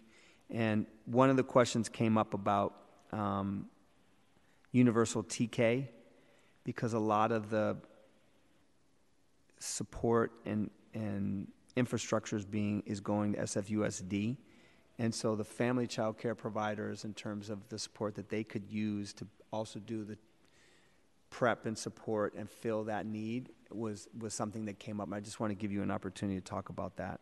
Sure. So it's part of the state legislation for universal preschool to be made available to all Californians, and that includes every 4-year-old living across the state. In San Francisco, it's part of the public education system, and so San Francisco Unified has started offering for several years what's called transitional kindergarten, which is preschool for 4-year-olds. So regardless of income, it's a public grade. Similar to kindergarten, any 4-year-old is eligible to enroll. Because it's a rollout plan. Right, but I guess the question was, I'm sorry to interrupt you, I want to be as specific as I can. The understanding was there might not be enough slots just in the unified school district. Correct. And so family child care providers. Correct. And community-based providers can provide that support, but there's not a plan and outreach and infrastructure and design ready to support, or at least that was their concern. Okay. And I wanted you to respond specifically to that. We are actually partnering with the Child Care Planning and Advisory Committee and with Children's Council and with WUYI and with San Francisco Unified School District, and are putting that plan in place right now. It's a community engagement process. Yes, it's open to but everyone. Are the family child care providers at the table? Yes, too? that's part of the universal preschool system. That's what I wanted to specifically ask. Yes. Okay. All righty. Thank you. My next is Director. There she is. DCYF. Sorry. She was hiding. I'm just kidding. No. So, again, some of the questions we got in advance and talking to folks in the community, specifically OMI, wanting to understand about the outreach and access in a user-friendly way for the summer program that might be coming up this summer as it pertains to those. I mean, you have partners here, Youth First, ICY, others, IT Bookman, even though it's seniors, there's families there, Minnie and Lovey War, so just want to talk to you, give you an opportunity to talk about that specifically, and is there a plan to better coordinate with Rec and Park as well for summer programming, and specifically as it pertains to these providers in OMI Lakeview? Thank you, Supervisor, for the question and for the opportunity to talk about our key summer efforts called Summer Together. We have, during the pandemic, started this effort of partnership with city departments, including the library and Rec and Park, as well as with our school district and CBO partners and private summer camps. It is an effort that over the last several years have served upwards of 25 to 30,000 children in our city.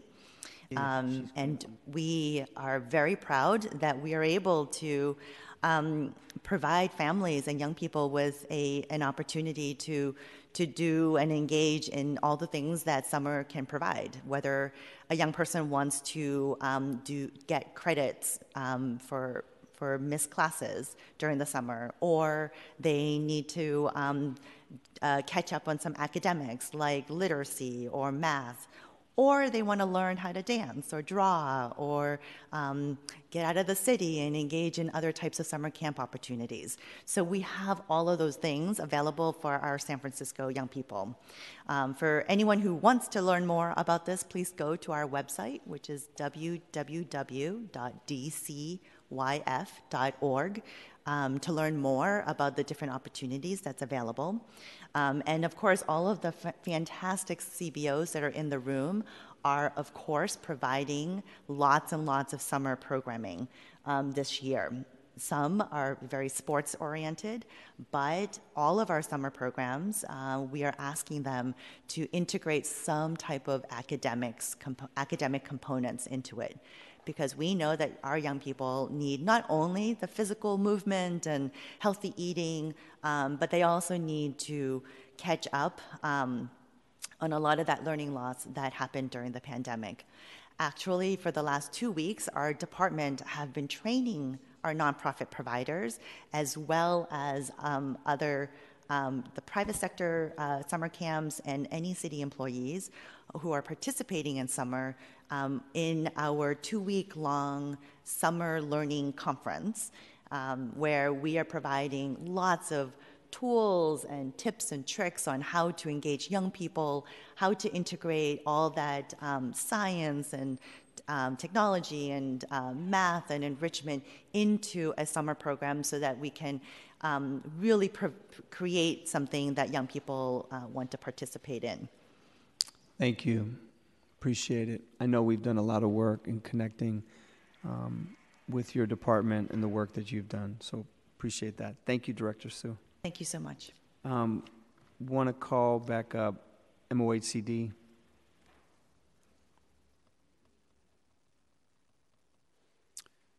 One of the presenters and commenters heard kind of in general terms about the need for capacity building for local providers and, ensuring that they have the support and ability to expand their services as needed.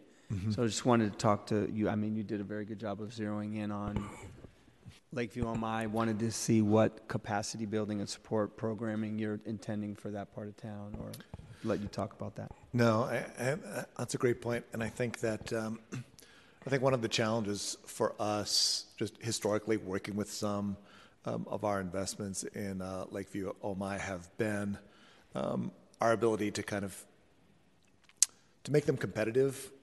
For example, in some procurement, situations. So I know in the short term, what we're, I think, trying our best to do is offer more support during that procurement process, so that we've had, for example, during our last large RFP, we actually had a number of kind of sort of pre-RFP TA sessions so that people could actually get down to like brass tacks of what it is that we're looking for. I also think that we have tried to incorporate the concepts I think that you've expressed around kind of the neighborhood equity piece and the racial equity piece much more explicitly, so that we can look at it, because it's not just like, we wouldn't be happy if it turned out that all of the traditionally scored proposals all happen to be in one neighborhood and then we just go that way. I think that there's far more that we need to look at in that sense. So that has proved to be somewhat successful. I do think that there are a number of groups that we have supported in the past that for a variety of reasons are no longer in portfolio. For example, Southwest Community Corp, we used to work with them at IT Bookman, the old Ingleside Community Center when that was more active. And I think that during the recent years, for example, Southwest has been part of Neighborhood Centers Together, and I think that has helped the director kind of move up and be able to provide that infrastructure. So I guess the short answer is we're going to continue to offer these supports in a way to try and keep those organizations kind of as stable as possible. I'll give you one example. IT Bookman, I know that they have a whole host of departments that they work with in terms of funding, and each individual department that they have to respond to an RFP has a separate process that they have to go through in terms of their accounting, their nonprofit status verification, all of those things, and they have built capacity, but additional support would provide them a lot more opportunity to provide services. When I first started as supervisor with Youth First, I mean, they didn't even have a van that worked consistently, and we had to give them additional funding to, I mean, these are the little things that go a long way to building capacity. That's more of what I'm talking about, because as they've been grounded more, they've been able to expand and serve more people. And so that's where I think MOHCD, given its mission, community development, can be really helpful. Okay. Yes. Thank you. Okay. Colleagues, any questions? No. Okay. We'll call back up OEWD. Do you want to go first?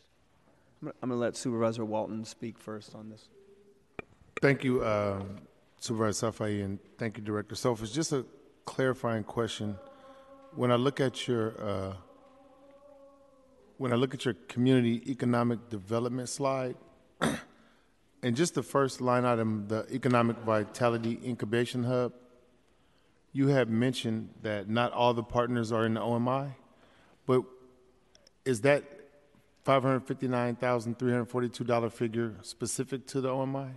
It's specific to that grant agreement, so we have not been able to narrow it down to beyond that which child care providers are only in the OMI, but we know that a majority of them are very concentrated in that community. But we could certainly get back and go back again, and I had some of the same questions when we look at the figure, because it's a significant investment, and happy to get back and see if we can tighten down exactly what percentage of the child care providers that we're working with through the partner in the OMI. But again, we know that this particular partner is quite representative and rooted in this community, so we started sort of with the provider. But yeah, we could definitely get back to you and provide a little bit more granularity. Happy to do that. Thank you. Yep. Just to add on to that point, I think one of the things we saw during COVID, Director, was that when many of our child care providers and operators were trying to apply for support, for small business support, they were denied. And we've had at least 3 or 4 larger providers that went out of business during because they lost their population, they couldn't get the PPP loans, and now some of them are beginning to come back, and we're seeing that. But many of the small family child care providers hung on by a thread. So it would be helpful if, when you're thinking about small business support, these are predominantly female-run, communities, many of them immigrants. Yeah, we couldn't agree more. I personally couldn't agree more, and I think this is the spirit of this particular program, is to work collaboratively with other departments, particularly early childhood, so that as we're working to provide both training opportunities for folks who might want to start a child care center or who already have one up and operating, those are absolutely small businesses and need the same kind of support. And we try to think of them as really an industry unique to themselves, as opposed to just a service in community, because it really is something that both provides culturally competent service to our youth in their own neighborhoods, but it's also a way, to your point, that particularly women can really build a business for themselves while providing that much needed service in the community. Thank you. Thank you, Director. Appreciate it. No further questions. Want to call back up DPH, and maybe specifically, we didn't have her present, but Director of Children, Youth, and Family Systems for Behavioral Health. She's here. Oh, is she not here? Hi, Supervisor Slav. Oh, hey. She's on the call, so she can answer questions remotely. Okay. There we go. So we didn't have it as part of the presentation, but we have Sherman Elementary, we have Jose Ortega, we have a few schools and after-school programming. Just wanted to give you an opportunity of what kind of services and support are being provided for children in school and after school for mental health. It's a big need for Lakeview OMI. So specifically to Sherman, Jose Ortega, and some of the after-school programming in that neighborhood. Thank you, Supervisor Safai. I can speak more globally to some of the investments that we have in the school districts, and I know there's about 13 or 14 schools in District 11. I would have to get back to you and talk with my team about the specific schools that you're speaking to, but I could talk more globally if that would be helpful. Maybe if you can just give us the follow-up information. Very, very interested in the schools that are in Lakeview, OMI. That would be better. You can just send that information to our office. Sure, I'd be happy to do that. Thank you. Okay. And then the last one, we'll call up City Librarian Lambert. Thank you. We had a little pre-meeting, Director, appreciate it. I think that you have shown commitment to this neighborhood, but I do want to just say I think the conversation has gotten off track, and I've expressed that to you specifically because we have gone through a long process for the seating and positioning of a library in Lakeview, OMI, and I know you know the history. We have the smallest neighborhood library in the entire city. There was a decision made not to renovate that library, but to look for a new location. You and I helped to find that together. We went down to Brotherhood Way. We had Public Works do an in-depth analysis on that site. They gave us multiple locations, and they came back with the site that was selected on Orizaba and Brotherhood Way. There's monies allocated. DPW said that was the right site.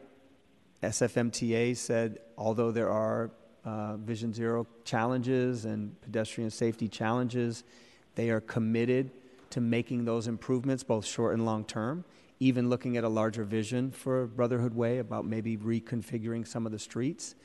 But now your commission will talk tomorrow, and we've heard from the community and from you that you're still looking for the right location, and it's caused a lot of concern and confusion in the community, and that's what we heard in that pre-meeting.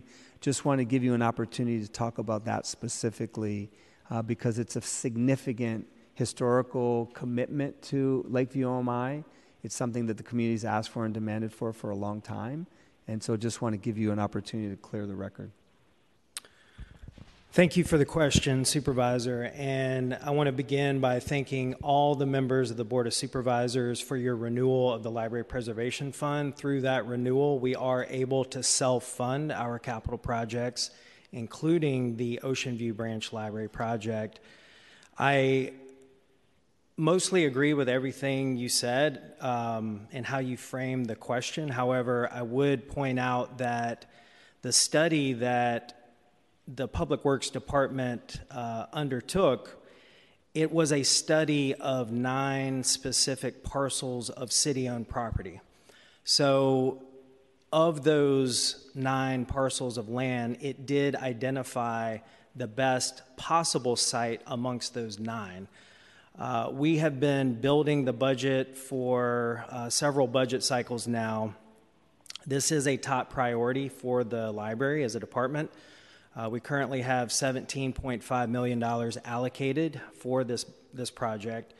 It was originally estimated to cost $47 million, and we do have $15 million budgeted in the FY24 budget. We have $4.8 million in the out year, FY25, which we'll revisit as part of our 2-year budget cycle. So the Library Commission has demonstrated a strong commitment to this project. We're continuing to build the budget. There has been a lot of community input and feedback regarding the Ocean View Branch Library project. And I must say that whether it's Library Commission meetings or the cumulative community meetings, there is also a lot of concern about the Brotherhood Way site as far as pedestrian safety, speed of traffic, accessibility, parking, public transit. So we are following through with listening and paying attention to the key project considerations that were outlined by the Planning Department. They issued a preliminary planning assessment. They recommended that we do pay close attention to pedestrian safety and traffic. So we are monitoring some traffic studies that are underway from the SFMTA and also the longer-term SFCTA study. The preliminary planning assessment from the planning department had two other recommendations.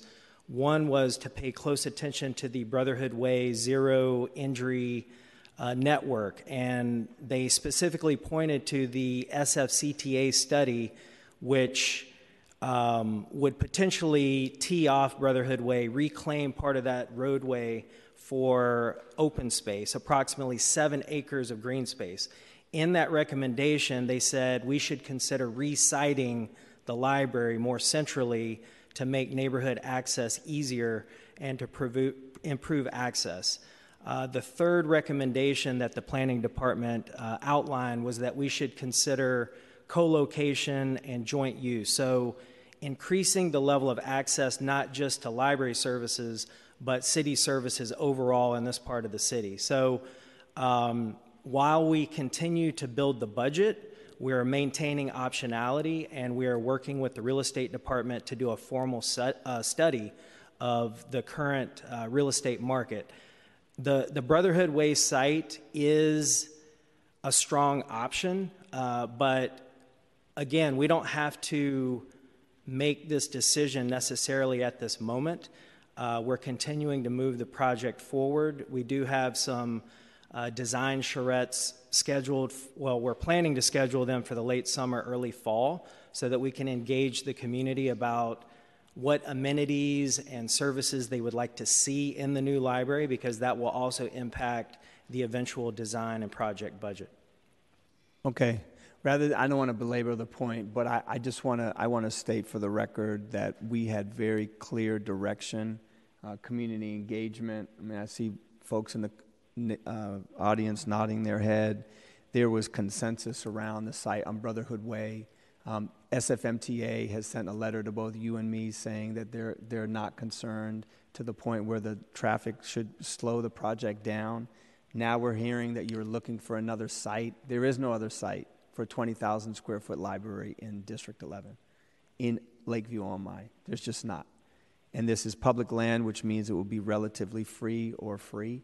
And so that adds to the cost. The longer you delay on confirming the site, the longer and more expensive the project will be. And this community has been asked to wait a long time for a community, for a library. And so the idea that we're going to continue to have longer conversations, that we're looking for co-location, all these other things, those are pipe dreams. At the end of the day, we had a commitment to you from you in the fall, and I have emails and documentation to back it up. I have community members that were a part of that.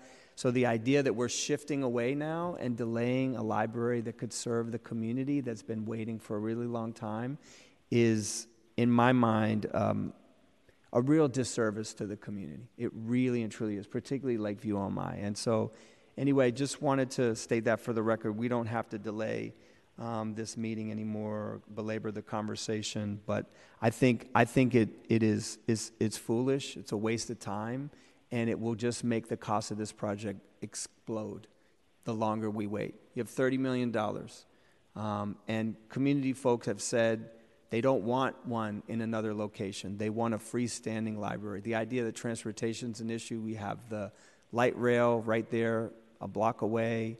We have pedestrian access. We have the ability to design in parking. We have all of those things on the Brotherhood Way site. So anyway, I don't want to belabor the point, but I think it's important that we move forward with clarity, because at some point, the community is going to feel like they've been bamboozled.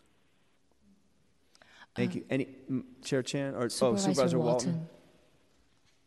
Thank you, Chair Chan. Thank you, Supervisor Safai. Director Lambert, just as a follow-up to Supervisor Safai's statement, why, if the community is rallied behind a site and the resources are available and we know that the site belongs to the city, why would we not be focused on that rather than exhausting resources and time in other areas when we have a consensus?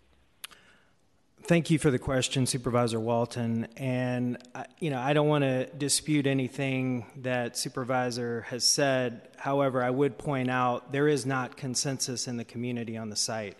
We've had several community meetings. There's been a consistent refrain about the concern about the Brotherhood Way site from some segments of the community. One or two people. One person. You know that's true. One May person. I finish? Yes, please, go ahead. And the library is not delaying the project. The project is on track. It's exactly where it should be. We are proceeding with building the budget. We're proceeding with community engagement later this summer and into the fall. And we can think about the design while we're continuing to build the budget. We have time to continue to examine options and to be responsive to the recommendations of the planning department and their preliminary planning assessment. Brotherhood Way, that site, will remain under consideration, but we still have a ways to go before we have the full budget in place.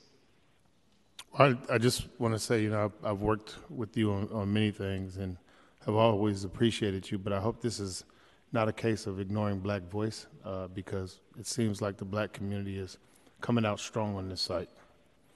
And I just want to add for the record, so as of July of last year, we were proceeding.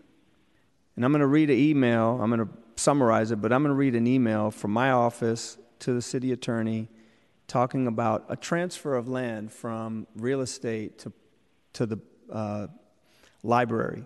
It talked about what the process would be. It says, we intend to construct a new Ocean View Library, 100 Orizaba. Here, the preliminary project assessment from planning. The site is currently under the jurisdiction of Public Works, and we would like to transfer that to the San Francisco Public Library. My understanding is that requires an ordinance of the Board of Supervisors. Can you advise? From Director Lambert, thank you for initiating this inquiry. As an additional background, I recently met with Director Short, Director of Real Estate Pennick, to discuss the property transfer at 100 Orizaba. Public Works is researching what they've done in the past for an interdepartmental transfer of city-owned property. So as of July of last year, we were on track for this site, and you were 100% on board. I just want to state that for the record. The community was engaged. The community knew what they were intended to get. Everyone was on board for this site. Now, all of a sudden, we're spending and we're wasting time looking for a new location, and the community is being left hanging. And as Supervisor Walton said, a community that has had a lot of broken promises. Thank you. Chair Chan, I don't have anything else to say on this matter. Thank you, Supervisor Safai, and thank you, City Librarian Lambert, for being here. And of course, thank you all the city department head and staff for being here. With that, what is your will, Supervisor Safai, with this hearing? Thank you. We can file it. And again, I appreciate colleagues and department staff for being here for this time. Would you like to make the motion? I'll make a motion to file this hearing. Second. Second by Supervisor Walton. And Mr. Clerk, please call the roll. And on that motion by Member Safai, seconded by Member Walton, that this hearing be heard and filed. Vice Chair Mandelman. Mandelman absent. Member Safai. Aye. Safai, aye. Member Ronan. Ronan, aye. Member Walton. Aye. Walton, aye. Chair Chan. Aye. Chan, aye. We have 4 ayes with Vice Chair Mandelman absent. Thank you. The motion passes. And Mr. Clerk, do we have any other business before us today? Madam Chair, that concludes our business. Thank you. The meeting is adjourned.